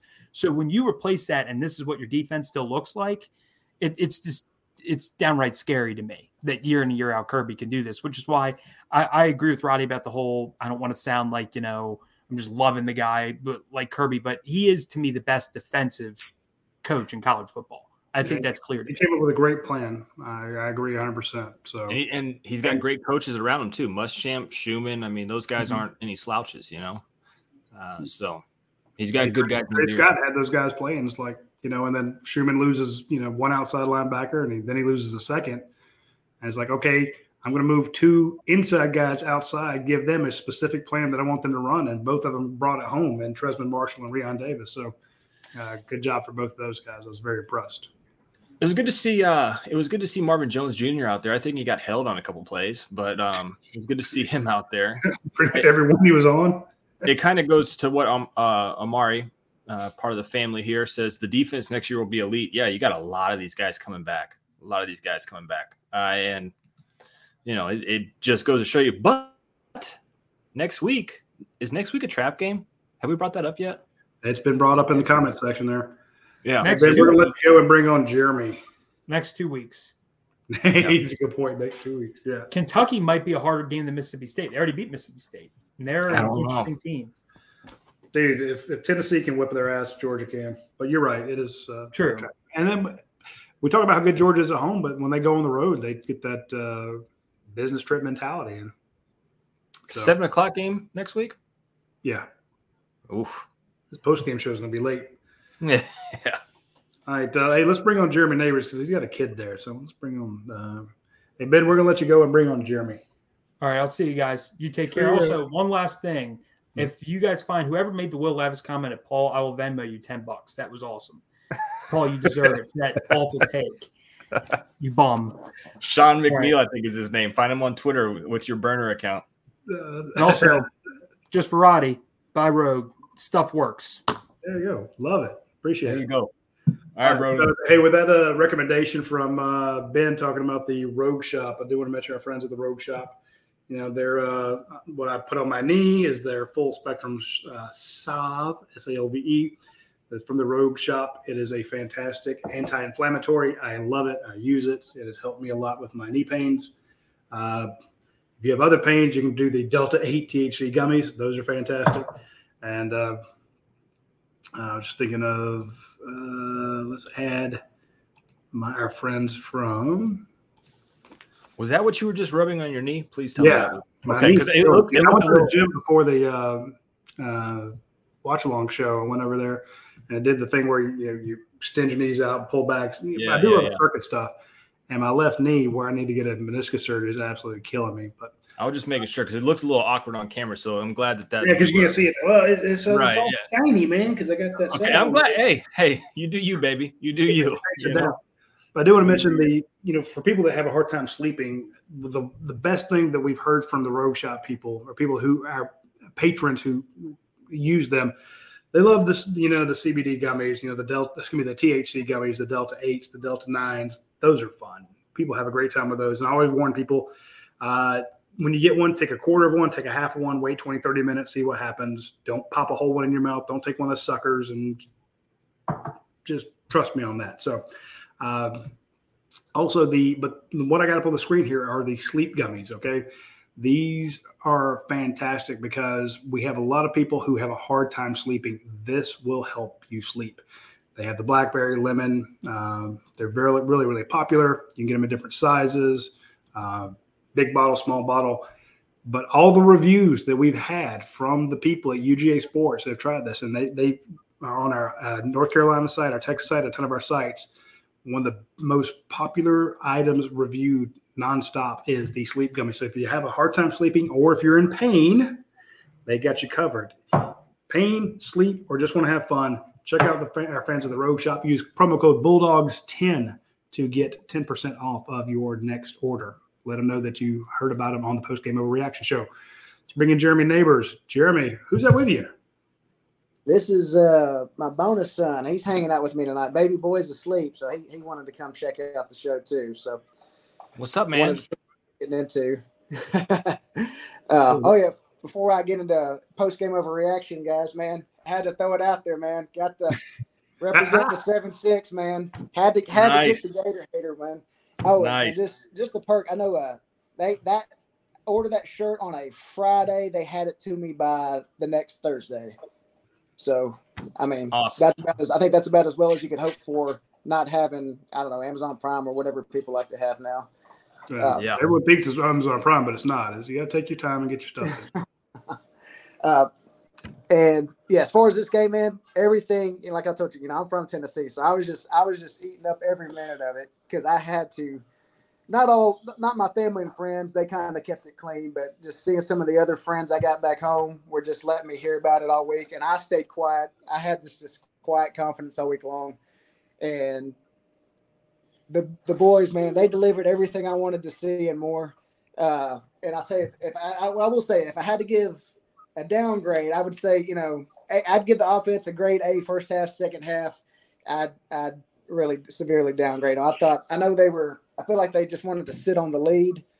And I knew the defense was playing great. Defense, I give the defense an A. But I feel like they got a little too conservative for my liking, even with the rain. And like Ben kind of pointed it out, man, every time Robinson was in there, that just telegraphed what was coming. They started stacking the box, and they were right there waiting for him. Yeah, I 100% agree with that. Radi and I differ on the opinion of the second half offense, I think, a little bit. But and I said this at halftime. I did a little Twitter Spaces with Dane. I said, look, I literally said, Kirby's up big. When he gets the ball in the second half, it's going to be a completely different offense. I wish I would have recorded it because Radi doesn't believe anything I do. But I said it. And the thing is, it was a completely different offense. Kirby had a lead, and he went into the locker room and said, all right, Monken, you got your lead. Now just get me home. Why don't you stick with – I don't think that was it. That offense is crushing it. I think it was because you got one drive in the third quarter, okay? That drive, took you 8 minutes and 44 seconds. You got 3 points out of it. But at that minute, at the end of that, they had a drive, you had a drive. There's a minute and 5 seconds left in the third quarter. You're about to go to the fourth. If it had been a 2 minute, 3 minute drive, you'd have seen the same offense. But once you get to that point and you go up 24-6, like, okay, now you got to do we have a 3 score lead here. You bring it, Yeah, so to end off the half, Jeremy. You had a 12-play, 78-yard drive, which we have not discussed yet, Jeremy. time management on that because Stetson was fiery about That's not what I getting wanted. Yeah, I thought I was wondering if y'all had gotten into that. Like, what did y'all think of that clock management there at the end of the first half, man? I'm taking the approach of just knowing how dangerous their offense has been. I don't want to just put my foot on their neck. I want to cut the head off and shoot them twice. Yeah. He lives in Tennessee country. I get it. What was up with that, Roddy? I don't know. To me, and I said it was dumb. And then people said, well, if they'd had more time, then that third down that was incomplete wouldn't have been it would still been fourth down. You'd have kicked it anyway. I'm like, that's not my point. The fact that much earlier in the drive, you could have been more efficient and have gotten a first down somewhere else, and you could have had more shots into the end zone. You didn't have time. Just a couple runs there. I mean, if you're gonna run the ball, then why you lost 12 seconds on one play and like 10 seconds on another? At least. I mean, he told the offense to slow down. He was like, whoa. I think it had 20. It felt like he was playing for a field goal or just one shot into the end zone. And I'm like, come on, man. And how bad would it have messed with their psyche to go in with if Georgia scored another touchdown? So, and again, I thought when Georgia got their fumble, the fumble recovery right before they gave it back, that could have ended it. Then they had the fourth down that they had the pass interference call on, the face mask on the sack. Yeah, it's like there's so many body blows that would have just broken Tennessee, but you let them stick around. I mean, you killed him, but it's just to Jeremy's point, you could have killed him early. You could have cut the head off with a shovel, buried the body in the backyard. It'd have been done. It's like a bad snake. So I was going to say, I don't think the final score was not indicative of how much, Georgia owned them today. No. And, I just lost my train of thought here, but I thought I just completely went blank here. Sorry. It's all right. I do it all the time. It's fine. Kid brain. I had COVID a couple of years ago. I still get that foggy brain every once in a while. I blame it on that. Children. But I'll tell you, man, all the sports media can kiss my white butt, man. All those little backhanded compliments they were giving Georgia all week. Yeah, their offense can score, but they can't really go deep on you. Their defense is good, but they haven't really played anybody. Hey, can you find that anonymous quote from that coach that everybody made such a big deal about, Paul? Yeah. Yeah, let me see. I'm sure it's on our board somewhere. Screw that guy. Oh yeah, Georgia's missing William Poole. That was, and you can run past their corners. Yeah, I didn't see anybody running past Georgia's corners. Mm-mm. Don't get me wrong, I was worried about that, but that's And I tell you, I guess it's really not important now. But I thought they refs were letting Tennessee. Or they were getting Georgia on some of these ticky-tack penalties, man, like stuff that I thought they would, might otherwise let go. Like some of these holding calls I thought were very questionable. Yeah, some of those were bad, but then you saw the guy holding on to Ladd McConkey's jersey as he was running down the field. And then the pass with Arian Smith, the dude got a hold of him and they didn't throw anything, if I remember right. Yeah, it was. He had his shoulder taken off of him. Yeah. Yeah, it wasn't Ladd McConkey. It was Arian Smith. You could, tight there. Then, the number of times that Marvin Jones Jr. was held and Terry Ingram Dawkins was held a lot there. I found the quote, by the way. Okay, give it to us. Quote, this was from an anonymous coach. I wonder who it was, but I don't know. It says, quote, I won't be surprised if Tennessee scores 50. Georgia's front is average. Their back end is below average. They really miss William Poole. I don't think their corners are special. The Ringo kid, he doesn't run nearly as well as you'd expect. The others are just okay. They're going to run right by those corners. So this goes back, Roddy, to what I remember you saying about the Clemson game last year, the opener. You wonder if our defense took this a little personally, how they, say a quote like that, for instance. They absolutely did. Tennessee's going to score a minimum of 30 on these guys. And I thought that too. I thought my goal was need to try to get Tennessee to punt 4 to 5 times today, answer back, and hold them to roughly 27 to 30 points because I think Georgia can score more than that. But, yeah, kind of like you said, you think the defense took that personally, everybody projecting them to score 30, 40 plus? Absolutely. Yeah, absolutely did. I actually said this I can't even remember. I did a lot of radio this week because everybody wanted to talk about it. A lot of national people reached out, hey, let's talk to you. And one of them, they're like, "What do you think? Give us a score prediction." I'm like, "I don't know. I mean, I don't know who's going to win because I don't know who's going to win the turnover battle." And they said, "Well, you need 40 or 50 points to win this game." I'm like, "Probably 40." I'm thinking somebody needs to hit 6 touchdowns or 5 touchdowns and a field goal or something, at least 38. But I said, what'll probably happen? What'll probably happen is both these defenses are here now. Both teams are going to score 50, and everybody's expecting, this crazy shootout. It'll probably be a 13-17 game, because that's what it was Clemson. You mentioned Clemson last year, and everyone's thinking it's going to be 37 to 35, something like that. What, 10-3 or whatever it was, 10-7 is just not even close. So if you disrespect both defenses nonstop like that, they're going to come out. They have social media. They see it. So I'm thinking that anonymous coach is probably Shane Beamer. Karen Moses said, "What if Kirby was the anonymous coach?" I had a couple buddies text me that after the game too. My best friend texted me after the game. Let's see what I'll read it. I'll read it word for word. He called Sam Pittman and said, "Hey Sam, tell the son of a bitch this." He said, "Do you guys think Kirby was the ESPN's quote anonymous coach who said Georgia was going to average or Tennessee was going to average and hang 50?" That's funny. All right, guys. Hey, I'm going to hop off here so y'all can get somebody else on here with y'all. Hopefully I catch up with y'all next week. That's like you said, I'm worried about next weekend's game. Game, maybe. We'll trap.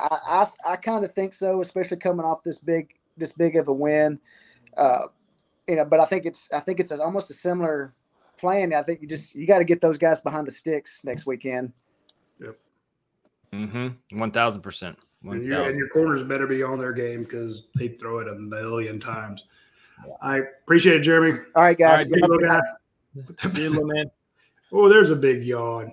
Junior, appreciate the $10, man. He said he's got to go watch the World Series. Be back tomorrow. We appreciate you as always, man. Thank you, Junior. Right now, Mississippi State, 24-6 at halftime against the Cadillac Williams-led Auburn Tigers. It's going to be what about the cluster that is Texas A&M? Boy, 3-6, lost 5 straight, eh? Come on, Jesus. James Crump says the national media is blaming the rain for the Tennessee loss. Oh boy, James, you tell those sons of bitches it rains everywhere, not just in Georgia. Yeah, that's pathetic. I love it. Dog 85. I heard someone on TV say that Tennessee would score 50 with 500 yards plus. Yeah, man. I mean, I think everybody on UGA Sports had it relatively high in terms of points on the score predictions. I had 38, 34, 35. Yeah. I mean, 27-13. I don't know if anybody saw that coming. And I thought you would have to score at least 30-35 to win this game. My thought was you're going to have to score, because I started thinking in terms of drives, just sitting next to coach and talking to the coaches, and they look at the game and not who had a 100-yard rusher, who had a 100-yard receiver, like a lot of the fans do. How many bombs did you throw? They're like, how far did we get on that drive? How did it affect the game? What did it do for field possession? And they compare my drives to your drives. And I thought that Georgia needs to score on 4 out of 5 drives, and if you can hold them to only scoring on 3 out of 5, then basically 60%. You got to score on 80% of yours and 60% of theirs. Granted, that would work for anybody. That's tough, but that's just how I thought that you would need to do it, because I really thought they were going to score on 4 out of 5 drives. So I'm like, man, if you could just get one out of 5, that you stop them extra, and you go up, you push harder than you can get them, But I didn't realize that the crowd was just going to absolutely wreck them. So that was impressive. Miss Mary Embroidery says, somebody told me A&M was going to be in the playoff. Desmond Howard. Jesus. Well, hey, you can't hook your wagon to Desmond Howard. No, you can't hook it to Nick Chubb. I know. But that's the guy that said it. Yeah, I know. Yeah. Foster Moss. Hope those boosters kept those receipts down. $30 million and you went 3-6. They might not make a bowl game. Oh, let me look at their schedule. The thing is with Texas A&M is that I think their buyout for Jimbo is $86 million, Roddy. $86 million. He's not going anywhere. They're going to keep paying him. What did Coach Dunn have in his cup today during the watch party? He was on it today. He was he was focused in, man. He was yelling. He's going crazy. Frustrated. Was like, why won't they run? So Stetson Bennett runs for your first touchdown, then doesn't run it the rest of the game. And when you're bringing in Branson Robinson, he's banging his head against that defensive front, with 9 guys in the box, and Stetson's doing a rollout, and there's nobody even walking with him at all. It's like, look, let him keep it just one time. He'd still be running. He'd be Forrest Gump running down Millage Avenue right now with the ball. So, but here's the crazy thing: Coach Donnan doesn't drink. Neither do I. It's crazy. We got one thing in common. Okay. Texas A&M, they have Auburn, UMass, and then they end with LSU. They have to win all 3 of those games to be bowl eligible now. I don't. They might win the next 2. Yeah, they win the next 2, and they lose to LSU to not be. LSU would love to keep them from a bowl game. Yeah, absolutely love it. Yeah. Where are all the Tennessee fans? I figured we'd have like a bunch of them on here. I mean, they would be if you couldn't swing a dead cat for hitting them last week. Yeah. Trevor says UT fans are scattering like roaches. Yeah, man. I haven't seen one in this chat. Are they? Who turned on the light? Ah, man. Transfer portal Texas money sign M. Well, hey, Amari, I want to point out the fact that I was talking to people at Georgia when Texas A&M signed that $30 million class. I'm like, what's going on? They said, look, we're going to get some of these guys on the rebound because they're going to go there. They're not going to like it. So, yeah. I mean, you convince these kids to come to College Station and you're like, hey, we have a midnight party we do for football. Come look at it one night. And they go to that midnight Aggie yell thing. I mean, I would leave instantly. What is this? What are we doing here? This is cult-like. Get me out of here. Michael Fowler says those T-shirts from 1998 are going back in the closet as we speak. Yeah. Yeah. It's tough. Tennessee, it's tough. Who does Tennessee have left? I mean, I'm guessing they're going to go undefeated. South Carolina, Vandy, and Missouri. They're going to go undefeated the rest of the way. Yeah, Missouri, South Carolina, and Vandy. So hey, man. They'll go 11-1. That's a fantastic year for them. Yeah. Might be able to backdoor into a really good game, maybe into the playoffs if a bunch of people lose ahead of them.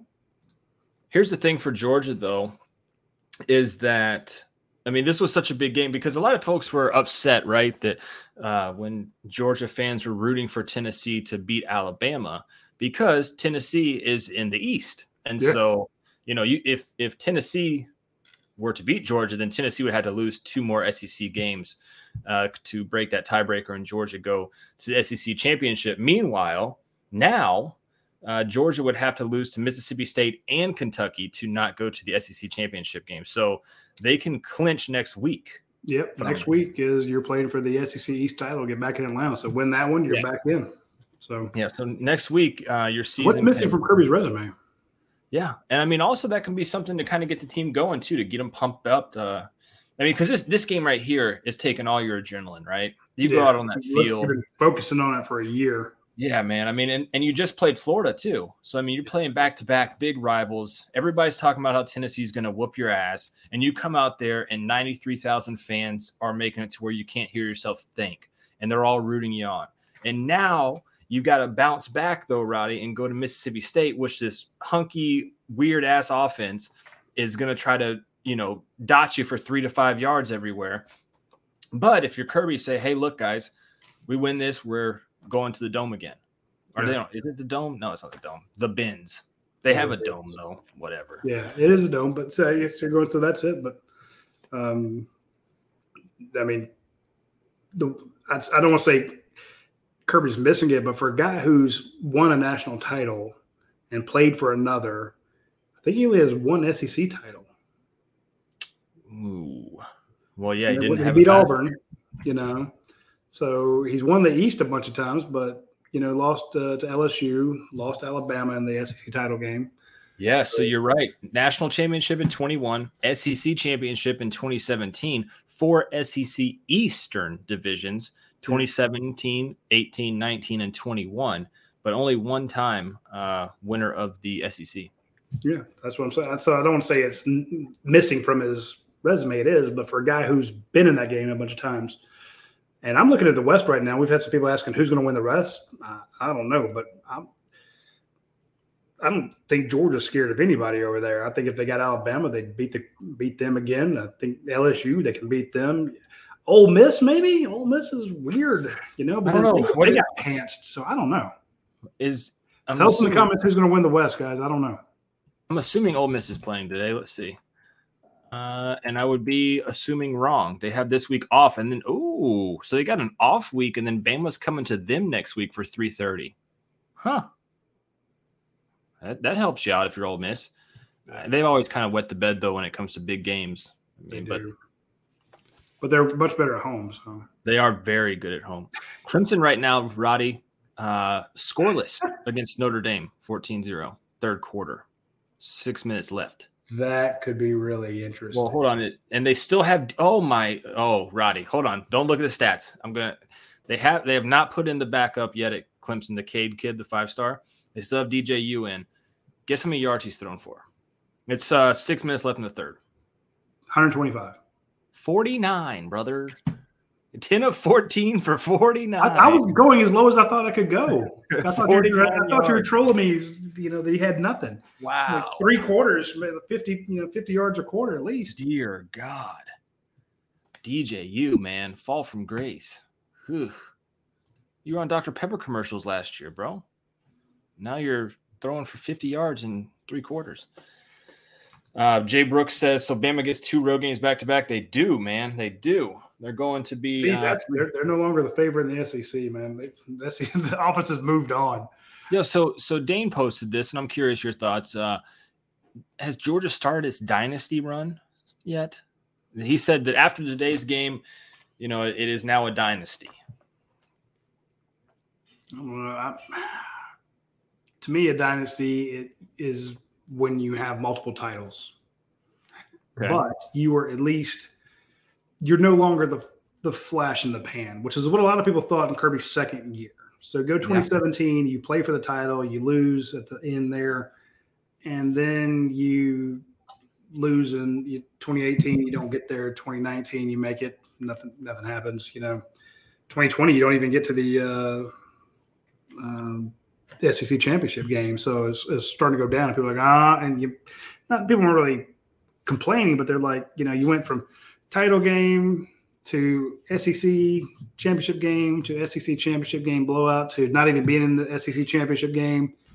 Boom, title. So you've played for 2 titles. Now you're going to be – in other words, if you're back in the playoffs, you're here and you're not doing it with – like this Tennessee team is a very senior-laden team, a lot of older guys out there. What we are seeing at Georgia is you're winning these teams. You rebuilt this defense. You lost all that talent we talked about earlier in the show, and a bunch of transfers. All those guys are gone, but you're rebuilding with a Malachi Starks and Michael Williams, Marvin Jones Jr. We haven't even seen the 2 5-star cornerbacks that Georgia's got over there. We haven't seen Dalen Everett do what he can do. Nyland Green hasn't really played a whole lot. You've got Singletary. Yeah, I was saying Jaheim Singletary and what can I think of the other one? Julio Humphrey. Yeah, Julio Humphrey. So point being, you've got some great offensive linemen that are backing you up. You're bringing in some top wide receivers. Dylan Bell's playing as a true freshman. You've got 3 5-star wide quarterbacks on the roster, or 2 and then 4-star guy. Point being, you're set to have this continued success. So to me, you're a annual contender, but not a dynasty. Get 2 titles, you're a dynasty. 3 titles, you're a dynasty. That to me, that's my point. It's a dynasty. But he's got a point where you're starting to intimidate the crap out of other teams, and that's exactly what Derek Walker said. He said today, you nut up. You walk out there, you're like, shit, it's Georgia. Kind of like some Georgia fans were kind of worried about Tennessee. You're like, man, I don't know how to stop them. Right now, you're thinking, I don't know how to stop Brock Bowers. I don't know how to stop Denzel Washington. I don't know how to stop that run game.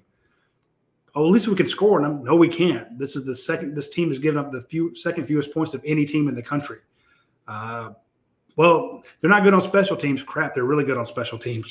So they're starting to feel like you don't have a weakness, and it's not a flash in the pan. Does everybody think that Tennessee is going to be this good next year without Hendon Hooker? I mean, they're bringing in that quarterback they paid like $90 million for. But I mean, he's a true freshman. Do you think he can do all this? Maybe he can. No. Maybe it's a good system. But point being, LSU with that 2019 team that just killed everybody. What was it? 1-2 years later, the coach is gone, and they had the wheels came off. So sometimes you can get a great amalgamation of talent that kicks everybody's ass, but it's still kind of a flash in the pan. Even though you win a title, they're not. LSU wasn't a dynasty, even though they had all those first round picks and all that talent. They had 5 guys go in the first round on offense. Unreal. Yeah. The point being, they're not a dynasty. That 2 years later, they had to get a new coach. So I think this team is built to last. And all that crazy stadium, all those people screaming, all that attention. Guess who watched that? With seats down front. Right here. Dog for life. Recruits had to love it. 21 5-star guys, depending on which ranking service you look at.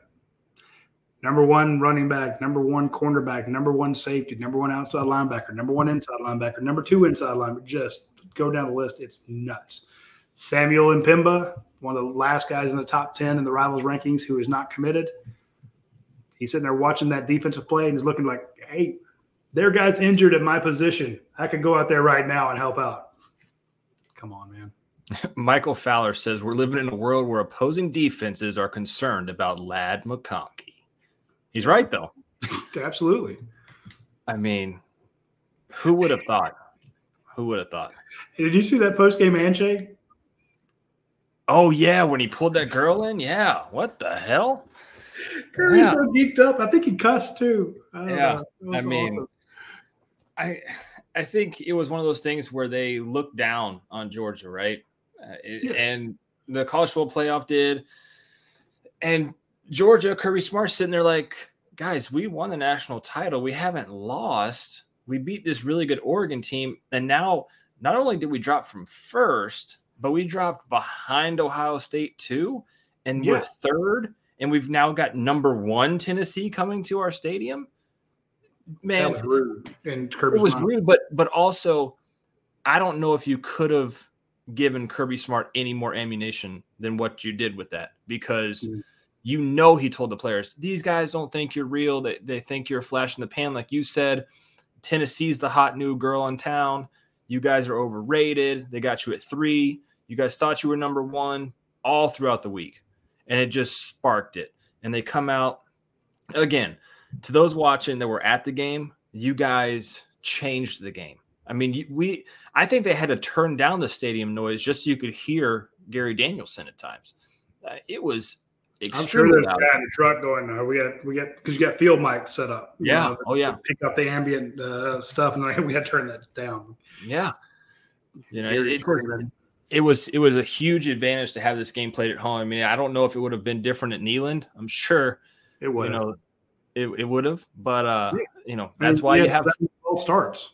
Yeah, that's why you have home and away. Just so happens this year it was home for Georgia. Yeah. So, but we saw this. Remember, like after week 3, I remember seeing national people say it's Georgia and no one else is close. Like my top 4 are Georgia, Georgia, and Georgia's second team. Yeah, my column that week was slow your roll. This is too, folks. This is ridiculous. Can you say it now though?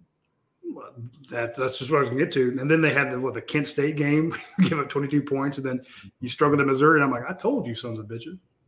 But now I'm like, okay, the defense that I was worried about then, because again, I hadn't really played anybody, and I was worried about it going into today. I'm like, wow, you got to have some faith in this defense. These cats are and getting Jalen Carter back.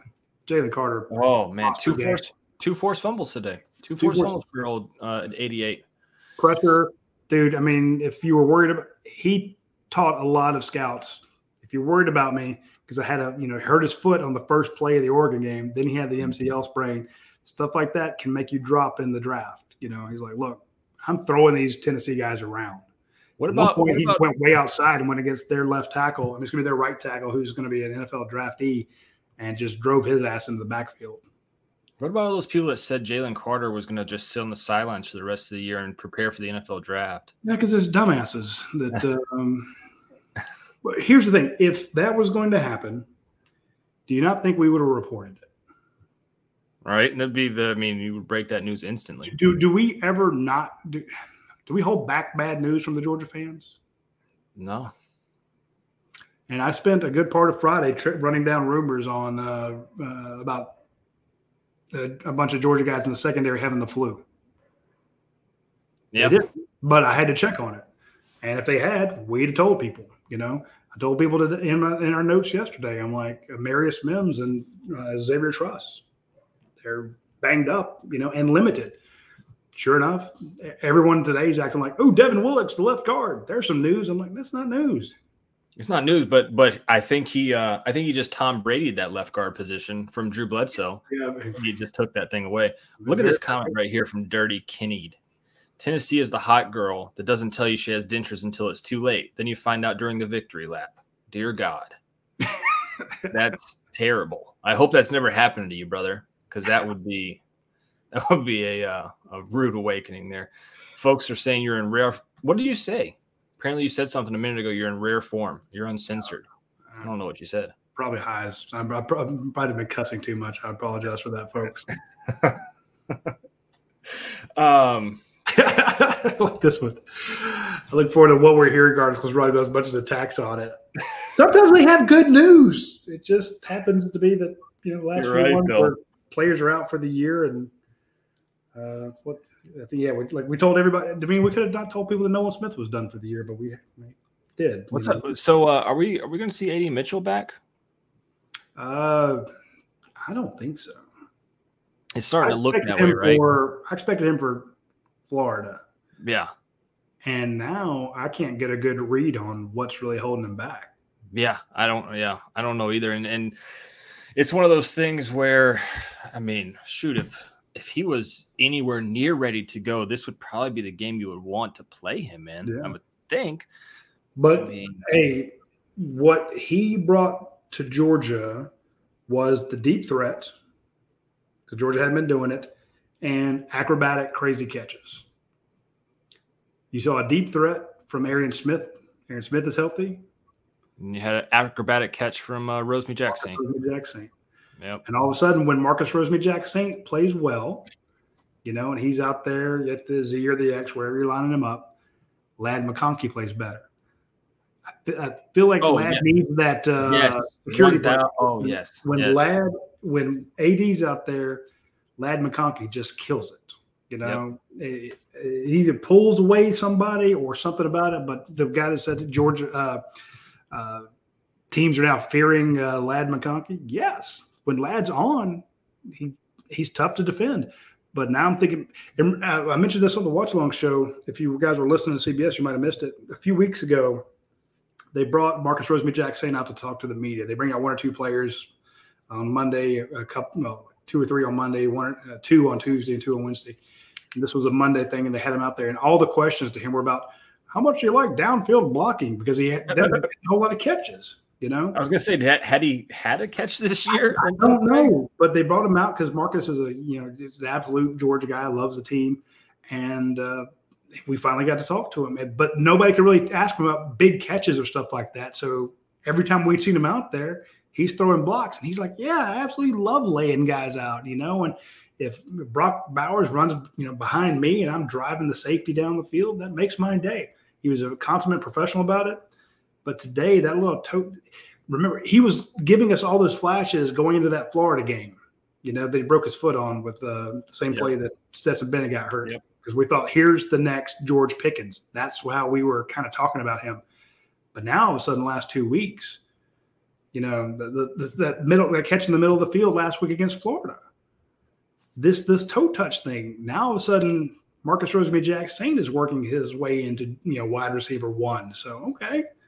And then that takes pressure off Ladd McConkey. Then Ladd plays lights out. So I'm thinking, as much as we've been pulling our hair out about A.D. Mitchell, if he can't come back. And I feel bad because I said, has Rosemary-Jacksaint caught a pass? He's caught a pass in every game this year. He's got 15 receptions for 192 yards. So plus today, so 17, 18 for 212 and a touchdown. So there we go. Good for him. Derek Walker says, my bad. Derek Walker says, how do we clean up the turnovers today? Not happy to start with a fumble. Glad our D held Tennessee to 3 to start. Yeah, I mean, I don't know if you can just clean that up. You know, what? Hold on to the ball with two hands? I mean, look where he was holding it. Yeah, that Dejon Edwards one was bad. Branson's, I think, had a little bit to do with he had a helmet just hit right on it, but it also was wet. Ball was super wet right about then. But Branson, there was no excuse for his. No.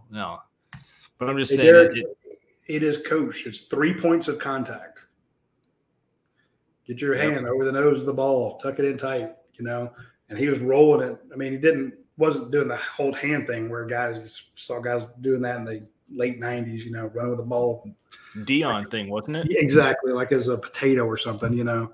But no, you put your hand over it, you tuck it in tight, ball on the outside, you know, towards the outside of the field, you know, outside arm, and he just had it to the outside. It was away from his body. So, but you're taught not to do that. So you can. It's just like we gave Broderick Jones, or was it Warren McClendon, when he could have jumped on a fumble last week. We're like, well, you know, what happened to me on that fumble?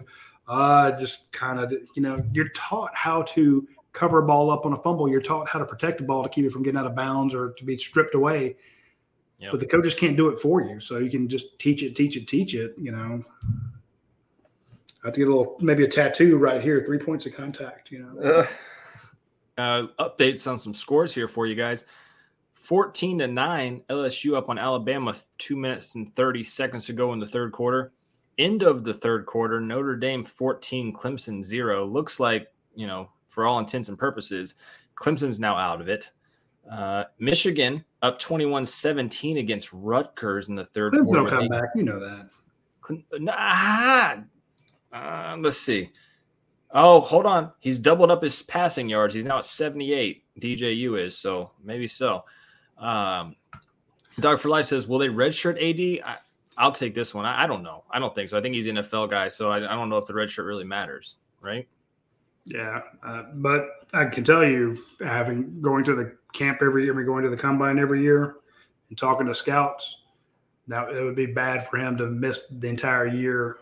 You know, after I know they didn't do the tightrope surgery that brought back Arian Smith so quick, but basically his tape, you know, because they draft you based on potential, not what you've done. He's only a sophomore right now. He's got another year. Okay.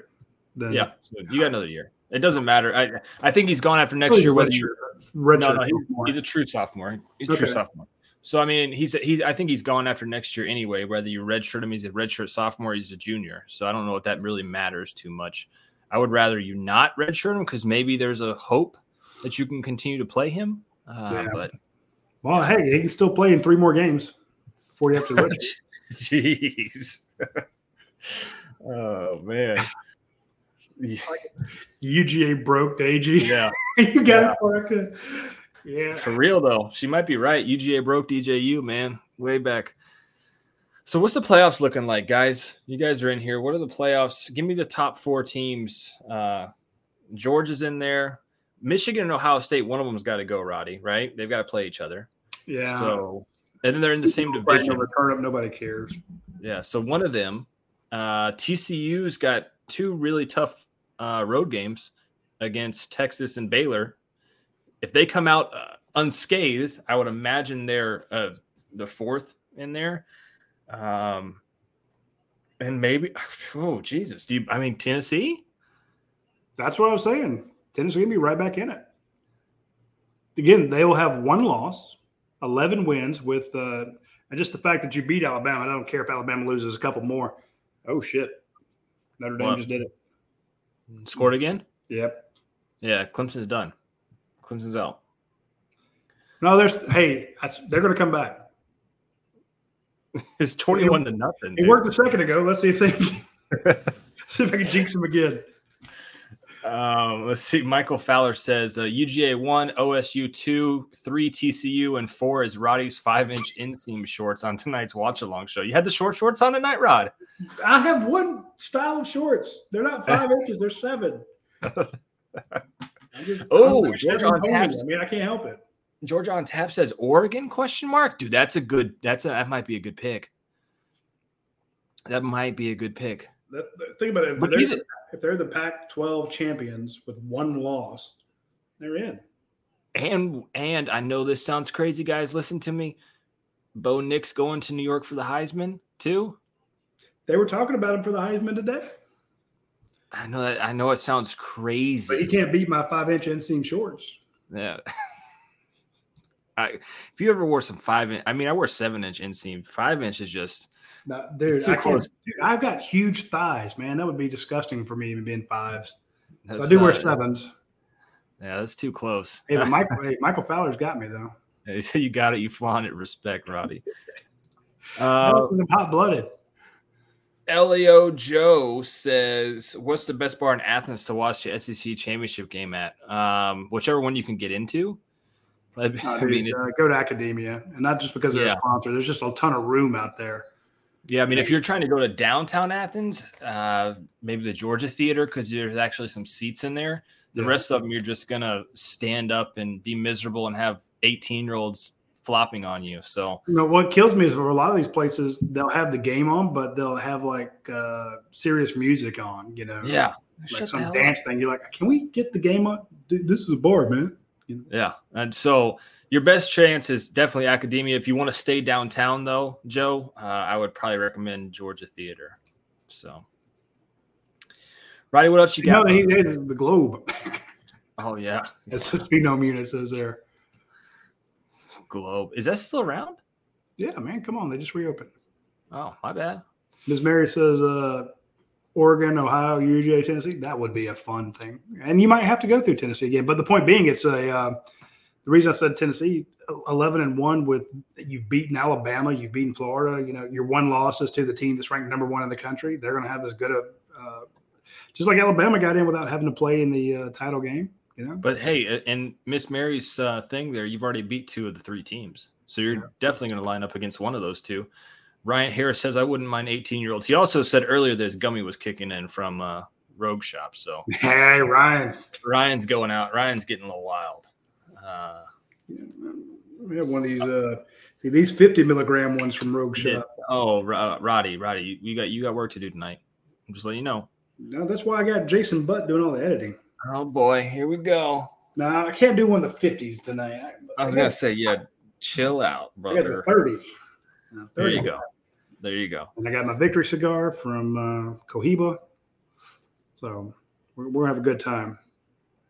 And Kenneth says, Bo Nix thinks he wants another shot at Oregon. Yeah, that was kind of wild. He came out and said that. I don't know if you want that, brother. It would be different. I'm like, okay. Yeah. Jeff Hightop says, hit that 50, Roddy. Go ahead. No, come on. Hey, again, folks, if you're going to do something with a Rogue Shop, a half one. Yeah. If it's your first time, do a quarter of a one. Then work it up to a half. And it's not like a shot, okay? It's like you chew it up and you're like, oh, why am I not high yet? Give it time. It's got to work its way through. So I love that 2 of our 3 sponsors are alcohol and THC. That's wild. Down the Georgia defense, Malachi Starks leading the way with 10 tackles. Keely Ringo and Bullard both had 7 apiece, with Bullard getting 2 sacks and credited for a pass breakup. Ringo had the interception, obviously. Behind them, Kamari Lassiter. 5 of your top 6 tacklers are defensive backs in this game. Oh, it's like somebody made that comment earlier that they had 33 tackles. Yeah. I don't know who could have said that. Hey, I see we got Cody in the waiting area there. You want to bring on Tony Wills? Hey, Cody, get your hair done, man. Get your hair straight. Yeah, I see you, Mike. Let's bring on Tony Wilson with I love the hair, man. Give us your thoughts. Man, I haven't been able to catch the beginning of the stream, but really, I don't know if anybody's mentioned this. I think this was a huge game for Ladd to get his confidence back, and especially on the deep balls, because it's been a lot of screens and dink and dunk to him. And so for him to be able to make some more explosive plays and we could really use his confidence back, especially while AD's out, but especially when AD comes back to compliment him. I don't know. I don't want to gripe and complain after we just put off a huge win, but I would have liked to see the play calling a little different in the second half. I mean, we weren't afraid to throw against Florida in the second half. I don't know what the deal was with that. Maybe it was the rain. But overall, man, I was pumped. I would have loved to run the score up on them. I got family in Tennessee, talk crap to them. Say my wife's side of the family. She's got 2 uncles up there, and one of their kids was actually at the game. So I guess her cousin. I don't hear from them a whole lot, but this week. Yeah. It's like, hey, look, Uncle Dan's texting me about, hey, what do you think about the game? I'm like, oh, hey, Uncle Dan, I hadn't seen you in a while. I like what Kirby said at the end of the CBS thing. I just watched the highlight show on that, and then they said mentioned how he said we didn't get anybody from the transfer portal this year, just kind of throwing shots at the rest of the college football world, you know. Yeah. So and I watched the press conference. They said that Robert Bill might have a neck injury and he's going in for X-rays. But he does have a neck injury. I was told during the game, Cody, right towards the end there, that he does have a neck injury, but he's supposed to be fine. So okay. But hey, we were also told that the pec injury for Nolan Smith last week was not terrible. That was a quote from somebody who's in the know. Says, yeah, but he's not going to come back, but it's not terrible. Well, okay. And now here's the Kirby Smart thing, because Kirby says, you know, all these guys, they could have gone back in if needed. You know, a guy can get decapitated, and Kirby's like, he's day to day. Yeah. We've been hearing about that, about A.D. Mitchell since the second game of the season. I'm like, man. You know. In Sanford, he said, oh, yeah, he could have gone back in. I'm like, oh, well, he's been out 9 weeks, Coach. But to your point, the last I heard, and this is, again, we break more injury news or injury updates than anybody else. This was from a very good source, and I was told that, hey, you know, he's got a neck injury, but he's fine. But to your point, you don't take chances with stuff like that. You know, you look at Cedric Washington, you know, who had the neck injuries. You go do the MRI, you go do the X-rays and stuff like that to be sure there isn't an issue there. So yeah, because I think as the season goes on, we're gonna need him. We're gonna need everybody. You know, I don't mind the whole. Yeah, it's nice to have somebody on the team like Will Anderson pumping up all the sacks, but at the same time, it makes it a lot easier for teams to game plan against that one person when you have pressure coming from all over the place. And, you know, for everything that's been made out about the lack of sacks all season, I just knew we were waiting for a breakthrough game. I really liked how we got after the quarterback. I knew the numbers weren't there, but, I mean, these dudes have been running for their life all year long. And, you know, we had some 5-stars out there today watching that game that, you know, might decide they want to come rush the quarterback at Georgia too after seeing how we got after him today, and I just love that. I hope we're hearing some news on that soon. I love the recruiting, man. Hey, Samuel Impemba. Yeah. Hey, Sam M. That guy. I think Georgia leads for him. I haven't put in my future cast yet, but dude, he's been up here a lot. He's got a decision coming before long, and you got to think that he's watching. I mean, think about it, the way they put those guys at the right where the tunnel comes out. I mean, right where the team comes out. So they're looking down. They see the team come out in the smoke. They see them break the big G. You know, they hear that crowd's going nuts. They hear them introduced as the reigning national champions, and they watch the fan base just go absolutely berserk to draw Tennessee off, you know, not off sides, but, you know, false starts 7 different times, man. That's nuts. So I'm with you there. Yeah, I think that there couldn't have been a better game, a better outcome to have this historic recruitment visits. I mean, you know, that's not something they're going to talk about on TV, but that's something I'm going to be thinking about because man, you know, if we just continue to rebuild like this, and I don't want to get too far ahead of myself, but, you know, I'm 29, and ever since I was a freshman in high school, I've watched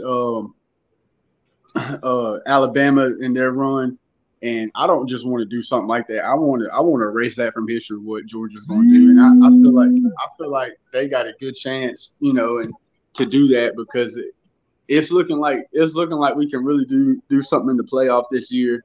If we were able to shut down that offense, I don't have no worries about. Come on, girl. Sorry. I don't have no worries about Ohio State if they even make it the way they struggle today. Nobody knows. And hold on. My bad. I mean, I get you're on TV and all these girls calling you. I get it. It happens. Yeah. You know, they're all over him. They're like, "Oh, he's so cute." They're on it. Yeah, so, you know, I got it. She's the one that been paying for me to go to the Georgia games and stuff. So we got to keep her on the team. You know, I'm driving her crazy. I've been driving her crazy with my fandom, but you better go do your duty, right? Yeah, she's hitting you up. Yeah, she just left, so she'll be all right for a few minutes. But that's why he missed the first part of the show. Yeah, exactly. We had to celebrate. Yeah, man, I think it was a great game. Man, I would have loved. I know Kirby don't care about individual awards, but I do because I'm a fan. And but it's like he's just almost against it. It's like, man, Stetson had over 200 in the first half. Let him at least let him get back in his Heisman talk while they're talking about it. You know, just let him throw a couple more. Arian dropping that ball. You know, I'm glad he made it back. We're gonna need him, especially if he develops. But just let him get a few more yards and touchdowns, make the win look a little prettier. You know. Hey, you just got hit up. Michael Fowler says you just got hit up with the you up text, bro. So hope your night goes great, bro. But no, you're exactly right. You're exactly right with that, man. I think and Stetson was a little upset with Kirby throughout the game. I don't know if you guys noticed that or not. And Kirby was upset with Stetson throughout the game. And they were kind of going back and forth, jawing back and forth. But first person Kirby went to right after the game was Stetson, hugged his neck. So, you know, it's football. But they were going back and forth a couple plays, man. Oh, dude, he's tough on his stars. You remember the leaked audio? If you go to our YouTube page, we got that leaked audio where basically a Tennessee fan was – Kirby gets on the headset during practice, and he's just yelling at everybody. It comes out over the PA system over the practice fields. Well, if you go to the if you're over at Stegman, you can hear it. You know, if you're over the Rankin Center, you can hear it. If you're walking the track at Millage, you can on Lumpkin Street, Specktown track, you can hear him. So they recorded him absolutely blistering Keely Ringo. You know, I saw that when y'all posted it. Yeah, when y'all post something, I get a notification. I was like, oh man, actually that alone had me nervous. Yeah, exactly. I think y'all got the best job in the world. Kirby's in a fetal position. He's freaking out. But to your point, it's he doesn't go in for the original. He likes those individual awards, but he doesn't really push for Heisman or stuff like that. He just wants to win because he knows all that stuff comes with it. You know, he's had two. Georgia never had a Buckus Award winner. He's had two. You know, just because hey, you played for a national championship, you won one. The awards come to that stuff. If you're winning playoff games, the Heisman Trophy talk comes with it. The Ray Guy Award talk comes with it. The the offensive line Moore Award, the Jim Moore Award, yeah. So stuff like that. So he pushes it. But I do want to get to your first thought about the offense in the second half. I expected them to be. You said at least they were throwing it in the second half and just kind of running it up on Florida. Well, yeah, he wants to do that, but I'm sure against this team. But I think the idea was, okay, you've got a 2-score lead. Let's get a 3-score lead. They got the ball first. You stopped them after 5. They had a drive took 5 minutes, went nowhere, or at least nothing happened to it. Then Georgia gets the ball, has an 8-minute, 44-second drive. They get 3 points out of it. Now it's a 3-score game. He's looking at their next drive going, we can start milking the clock here, okay? But if we throw it, and this is a team that's been picked off a couple times, or we make a mistake through the air, if we give them if we turn the ball over again, they can score in one play. So I think that's why they went ultra conservative in the second half, mainly because of how the first 2 drives gave them the option of going conservative in the fourth quarter because you had a 9-minute drive that just sucked all the life out of the third quarter. It's like, okay, can you score on us 3 times in one quarter? Possibly, but we're going to make you use your timeouts on one drive. And all we got to do is break out one of these runs, and they've been running well. And, of course, hey, give Heupel a lot of credit. He knew what he sees it too. He's like, okay, we got to go 9 in the box. And they did. Right. So, yeah. And that was another thing. If they would have got a first down running, you know, I wouldn't have had no complaints. Pat Edwards numbers and McIntosh and I was glad to see Milton back in. And that was what I was thinking the whole game too, you know, that he's just wanting to get out of there because that offense is explosive. And I was tense the whole time, just even while we were up, because I knew, you know, just a couple big plays, you know, when they were having the long drives, I wasn't nervous. I knew we were going to get the stops and get off the field because that's not really their MO. When they score quick. But, you know, anytime we had the ball, I was wanting to hold on to it or get in the end zone. But I know you just want to rub their nose in it. I get it. I'm with you. Hey, shout out to Chuck Ward says, how many procedure penalties did the crowd cause?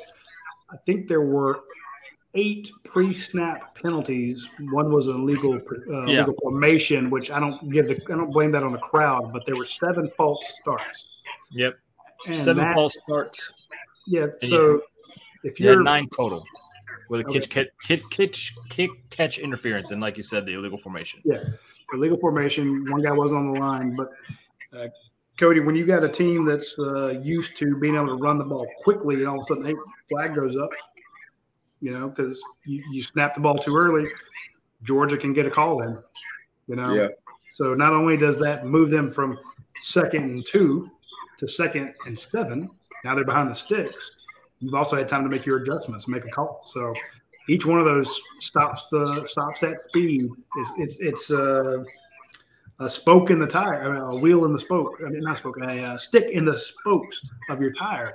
You keep dropping that stick in there, and oh crap! You got to take it out, stop and take it out, and it slows them down. So, you know, a little sugar in the gas tank. You know, they're gonna start sputtering because each one of those was huge. So, I thought I saw some national people talking about, because you, like you said, when you heard the audio from Kirby, it's like, oh shit, now I'm worried because Kirby is ripping Keely Ringo a one. Like, you know, we can't give him layups, and you're freaking out.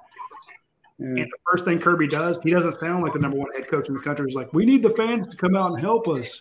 Please come out and be loud. It's like, oh, he is spooked. He's terrified of this offense. Masterstroke. 7 penalties. Because it worked against he saw how effective it can be against Arkansas. And folks want to talk about how loud Georgia is. That's usually, it's not known as one of the loudest stadiums in the nation. But it is now. Yeah. It is. Yeah. It didn't have that reputation of LSU at night. It didn't have that reputation of Neyland Stadium. You know, it didn't have the reputation of kickoff at Williams-Brice with their stupid sandstorm thing. But right now, if you're a team, the last thing you want to do is play in Sanford Stadium. You do not want to be there. Right. How do y'all think we fare on these 2 road games? You think we stay locked in and make it ugly? I mean, everybody we beat had pretty good success against Mississippi State and Kentucky. So, I mean, if there's a games to pass some stats and get Carson Beck some reps, I think that could very well happen. Mississippi State's going to be a weird one just because you're coming off of 2 really big. I mean, Florida Georgia is always crazy, so players get hyped up for that, and then they super hyped up for this one. Now you've got to get hyped up again to go on the road and play at 7:00 in Mississippi. That's going to be, you know, that's the tough one for me. After that, Kentucky I think is fine. Georgia Tech, yeah. So I think Mississippi State is the no respect for Tech. I think Mississippi State is the one that you have to watch out for. 7:00 in Starkville, you know, it changes up their whole routine. They haven't, you know, had to play night games, so now they've got to change up their whole routine, move it back. You're also moved back another hour because you're out west. So that's the one that kind of spooks me a little bit, especially after today with that big ruckus crowd. And you got to get back up and go at it again in a week against a offense that loves to pass the ball for 3 to 5 yards. Oh God, I'm getting hammered in the comments right now. I said Florida, Georgia. Dear Lord, Georgia, Florida game, guys. My bad, boy. Okay, let me kick you out of the thing here. Get a 10-minute timeout. Quick note on that. What did I say a minute ago? I said Clemson's going to come back because I jinxed them once before. It was 14-0. I said Clemson's going to come back, and then all of a sudden Notre Dame scored. I said, let's do it again. 28-0. Hey, Clemson's going to come back. Hey, even if Georgia would have lost, I think if LSU pulls it off tonight with how Ohio State played and Clemson's probably about to blow it, I think that would have helped Georgia in the long run. I'm glad it didn't come to that. And I didn't think it was going to come to that. I really just like the matchup all across the board. And I like the same thing with Mississippi State. Just our physicality is going to overwhelm them. But I got Aaron Murray's autograph at the UGA bookstore at the Vanderbilt game.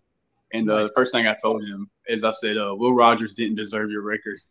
And he laughed. And he's like, fuck no, that dink and dunk shit.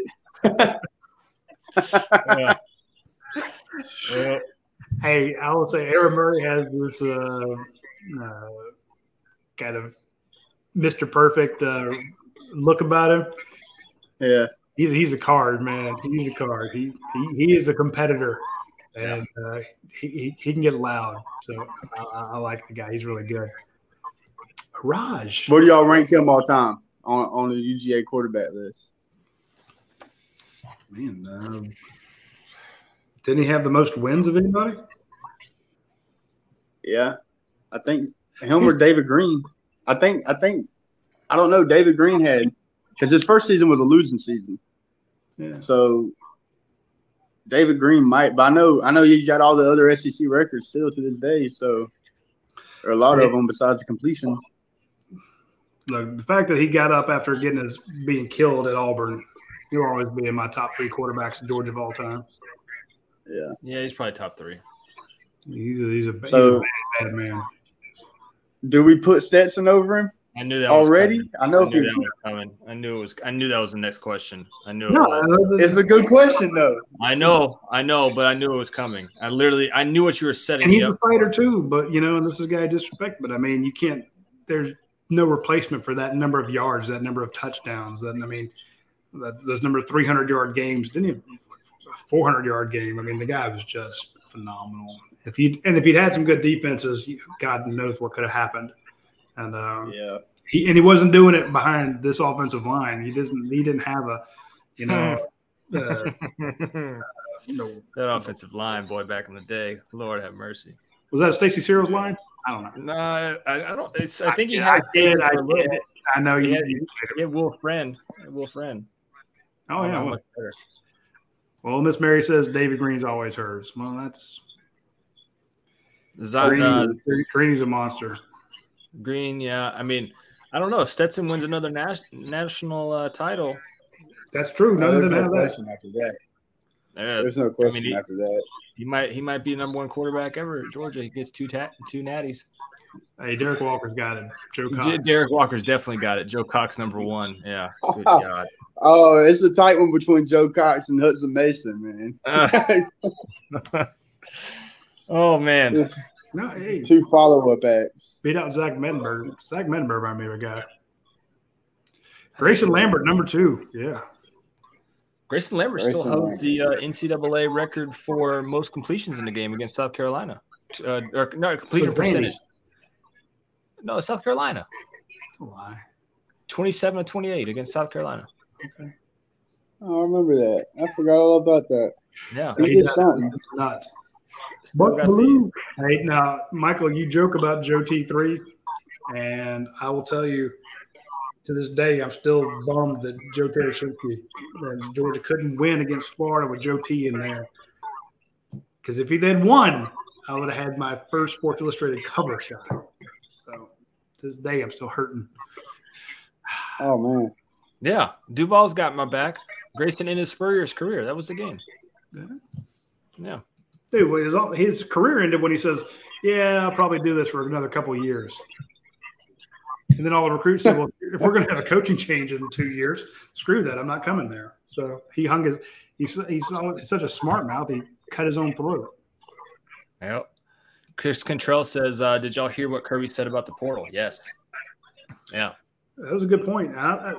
You can say it was like trolling the other teams, but I think he was just talking about how much these Georgia fans loved it. And one of the things I got, and I didn't want to put too much stock into it, Cody, because I was told this team is focused. They're dialed in. Well, I was told this team was focused and dialed in before LSU 2019 when they got killed, going to there. So you can be focused and dialed in and get your ass handed to you.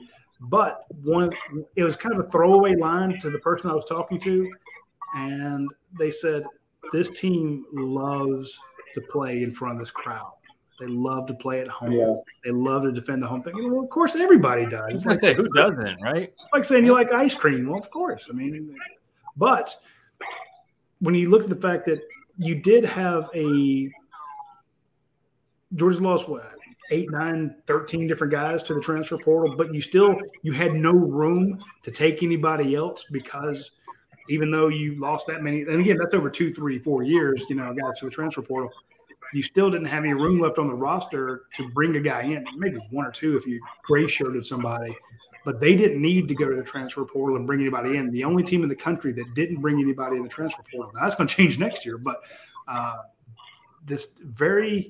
you wonder about the temperament of your team. You wonder about how much your team plays for each other. What is their headspace? Remember last year they talked about all the skull sessions, and you saw guys play unselfishly, even though they were NFL guys and a lot of these NFL guys want to get their numbers up, because if you can get your sack numbers up, if you can get your tackle numbers up, if you can get whatever, that helps you when it comes to the draft. It equates to $1 increase in your earnings. When those guys played unselfishly, when you saw Devontae Wyatt and Jordan Davis pass on the NFL to come back last year, that was huge. So they played like a unit. Offense would come off, the defensive guys are up there pounding on them. Good job, good job, good job. Defense gets a takeaway. The second string wide receivers are the ones who are putting the spike pads on, Chris Smith. That was a team that just, they took on everybody. When they lost to Alabama, they weren't pointing fingers and, bitching each other out. You lost a lot of those guys. So you're like, what is the temperament of this team? This team's still tight, and they do have some good leaders. And the guy who got them psyched up, who had them screaming and going crazy in the locker room today, Nolan Smith. So, yeah, I saw they showed that on the TV. This team, because you got to have it, because you can fall apart like some of these other teams are doing, where you're all blaming each other. That leadership from last year was really carried over, and and I don't think it just happened last year, but it's just I think it's growing really because we have talent on that defense. There's no denying it. There's future first rounders on that defense, but to the extent of 5 next year, probably not.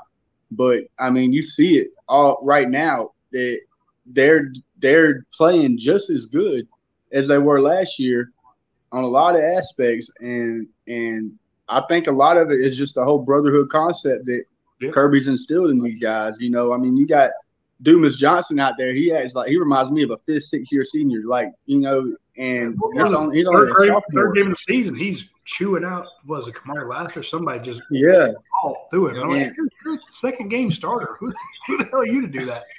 But he did. Exactly. Guy took it and got better. And he played lights out today. I don't remember him. He didn't have no penalty. Keeley drives me nuts with these penalties, and I feel like the refs pick on him more than the other teams picking on him. I feel like he gets picked on with some of these penalties, but Kamari is playing lights out. If you ask me, I know he makes mistakes, but he's only a sophomore, so I really like what I'm seeing from him too. You're right. And we had a comment a second ago that Georgia has the best staff in the country. Kirby said this is his best staff ever. And I'm like, I am hard-pressed to disagree with him. And that don't take that wrong. It's not a shot against Dan Lanning leaving, but if you got if you look at your defensive side, you got Glenn Schumann, who's an up-and-comer. Kirby's first hire when he got the job, Glenn Schumann, and Will Muschamp, who's been a 2-time SEC East head coach.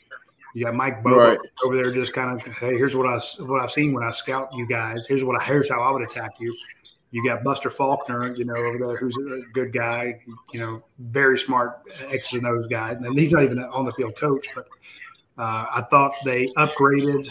You got Del McGee, best running back, best recruiting coach in the country. You've got Brian McClendon.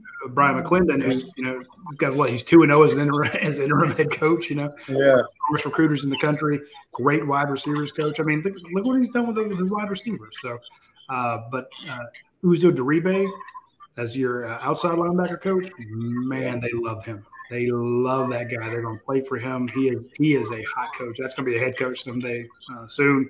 Trying to think of the guy from Rutgers. Fran Brown. Fantastic. Point being, he's recruiting his DB staff. So, and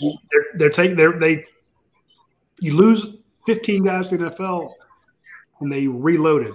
I call it rebuilding. They reloaded, but they're really, really good.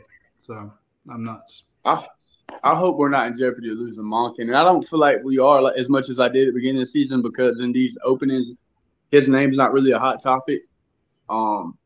I hope he's just one of those guys, who's happy to be a coordinator where he's at for a little while. Cause he's not.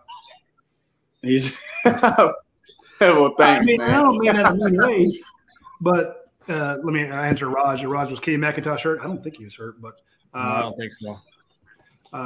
No, I mean, so he's got a $2 million a year contract. That's really good. He likes being at Georgia, but if he's the head coach, what's the going rate on a head coach right now? 6. I mean, someplace, yeah, $5-6 million. So 10 if you're Kirby. Hey Cody, you can get away from Kirby, call all your own shot. I'm gonna give you a 3-year deal, 5-year deal, something like that to come coach my team. My team's not good, but we think you can rebuild it. You're gonna be like, yeah, I'll do that. I'll take a 100 or 200% raise, be the guy in charge. Don't have Kirby yelling at me every day.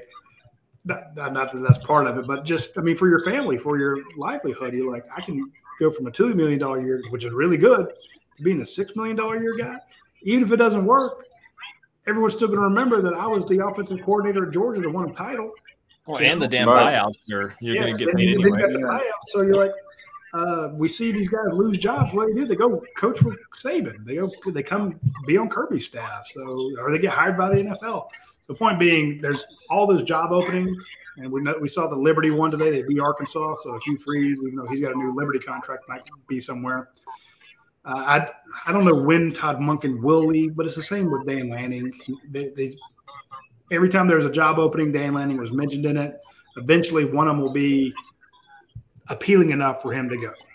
But Kirby's going to have to deal with that every year. Somebody's going to come after Will Muschamp. Somebody's going to come after Glenn Schumann. They're you can guarantee they're coming after Fran Brown and Dale McGee and McClendon. So, but as long as you got Kirby up there making those decisions on who to hire, I'm not worried about it. And again, if you want to know the only Achilles heel I see of this team, offensive line in like 2-3 years, because this last offensive line class, Cody, was mediocre. He had one good guy in Ernest Green. And Drew he's out.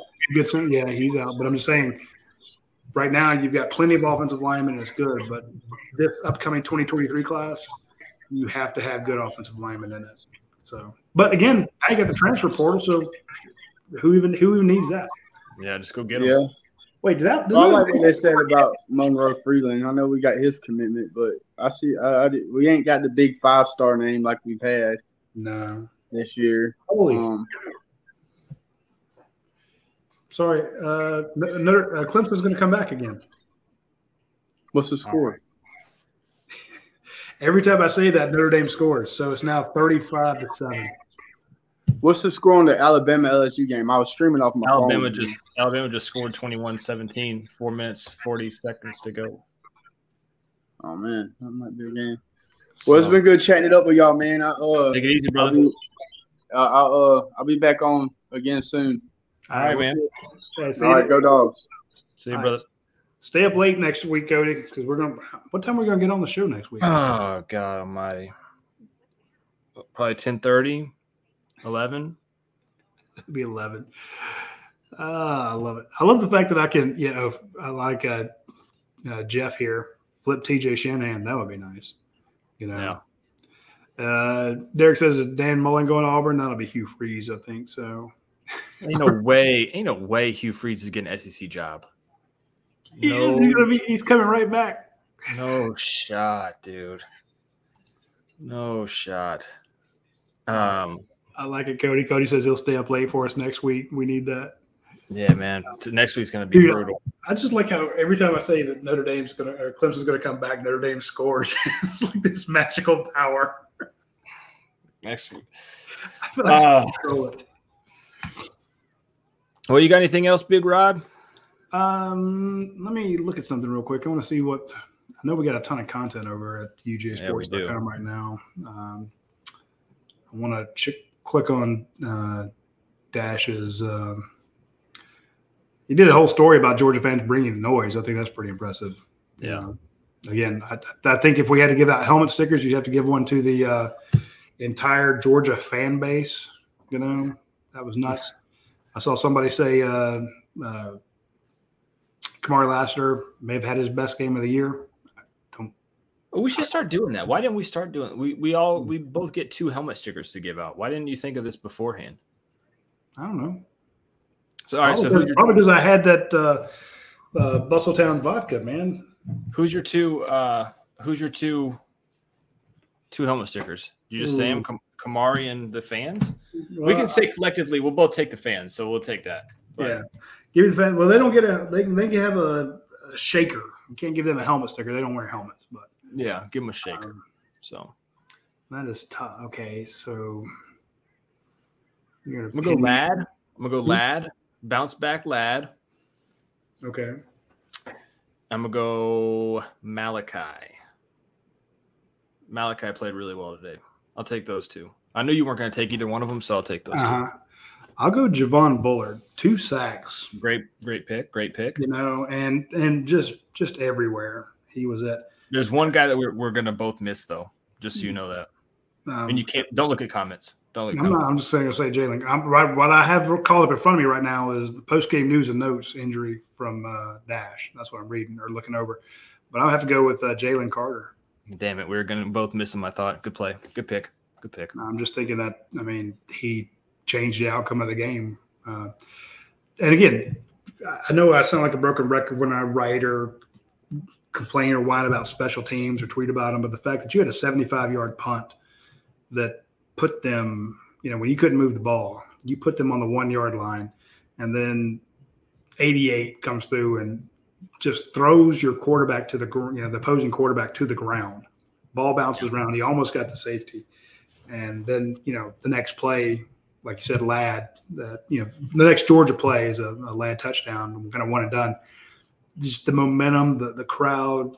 It would have been very easy for Tennessee to start taking the crowd out of it like they did at LSU.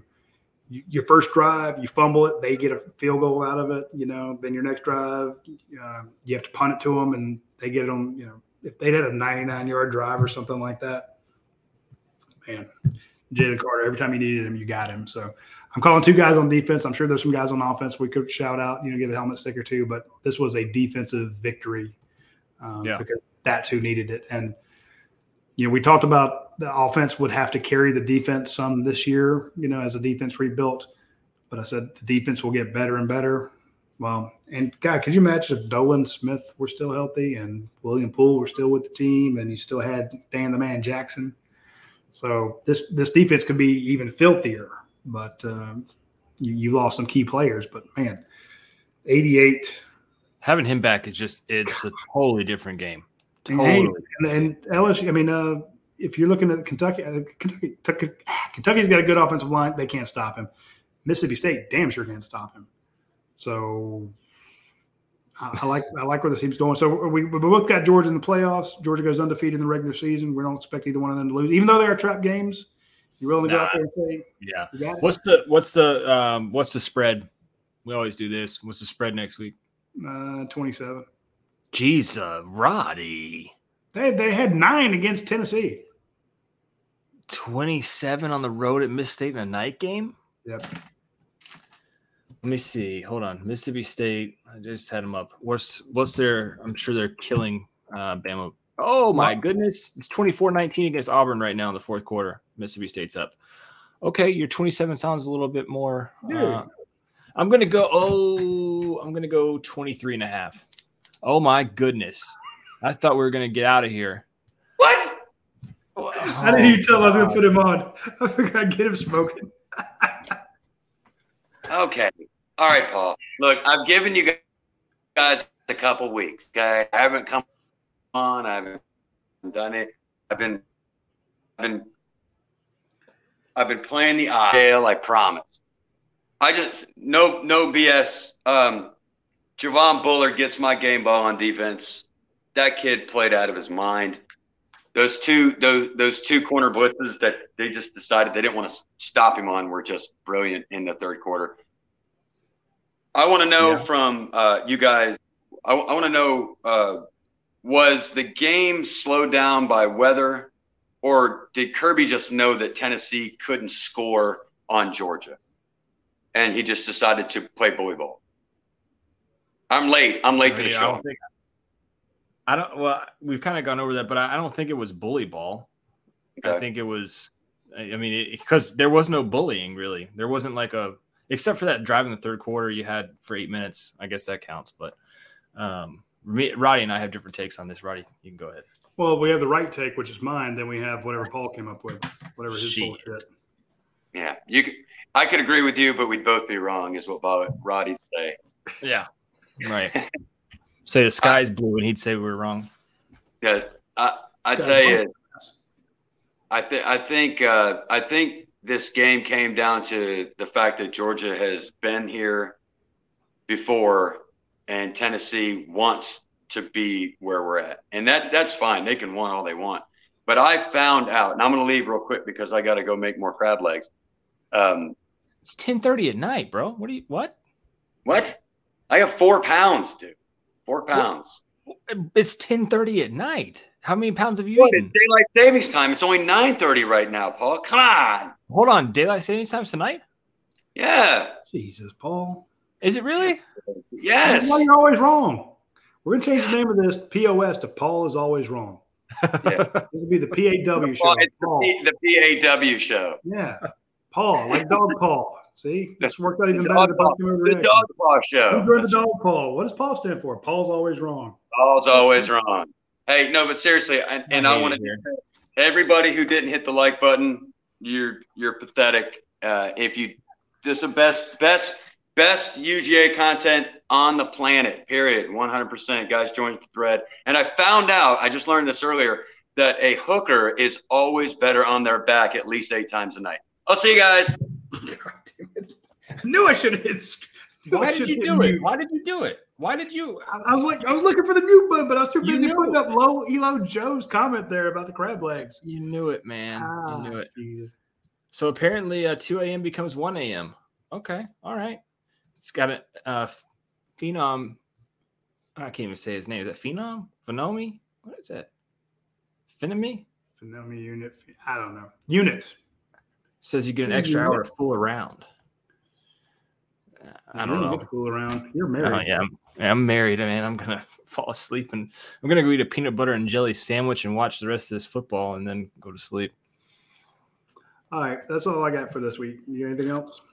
No, man. I think what's going on with this LSU Alabama game? Oh no, I can't watch it. My internet was messed up. I had to take that down and I had to tell Nicole to quit streaming. 1 minute 54 left. Who's got the ball? LSU's got the ball. Let's see. I had to. Everything was tripping. Yeah, tripping. Yeah. Oh, I like this. Crab legs by the fire sounds good. Crab legs at midnight. I love it. Yeah, crab legs at midnight sounds fire. Man, some of you guys, I'm sure you know Anthony. Anthony is one of my favorites, man. He's just wild, dude. He's absolutely wild. And he said he took 2 weeks off. There's no telling where Anthony was during those 2 weeks. So you just give it best shot with Anthony.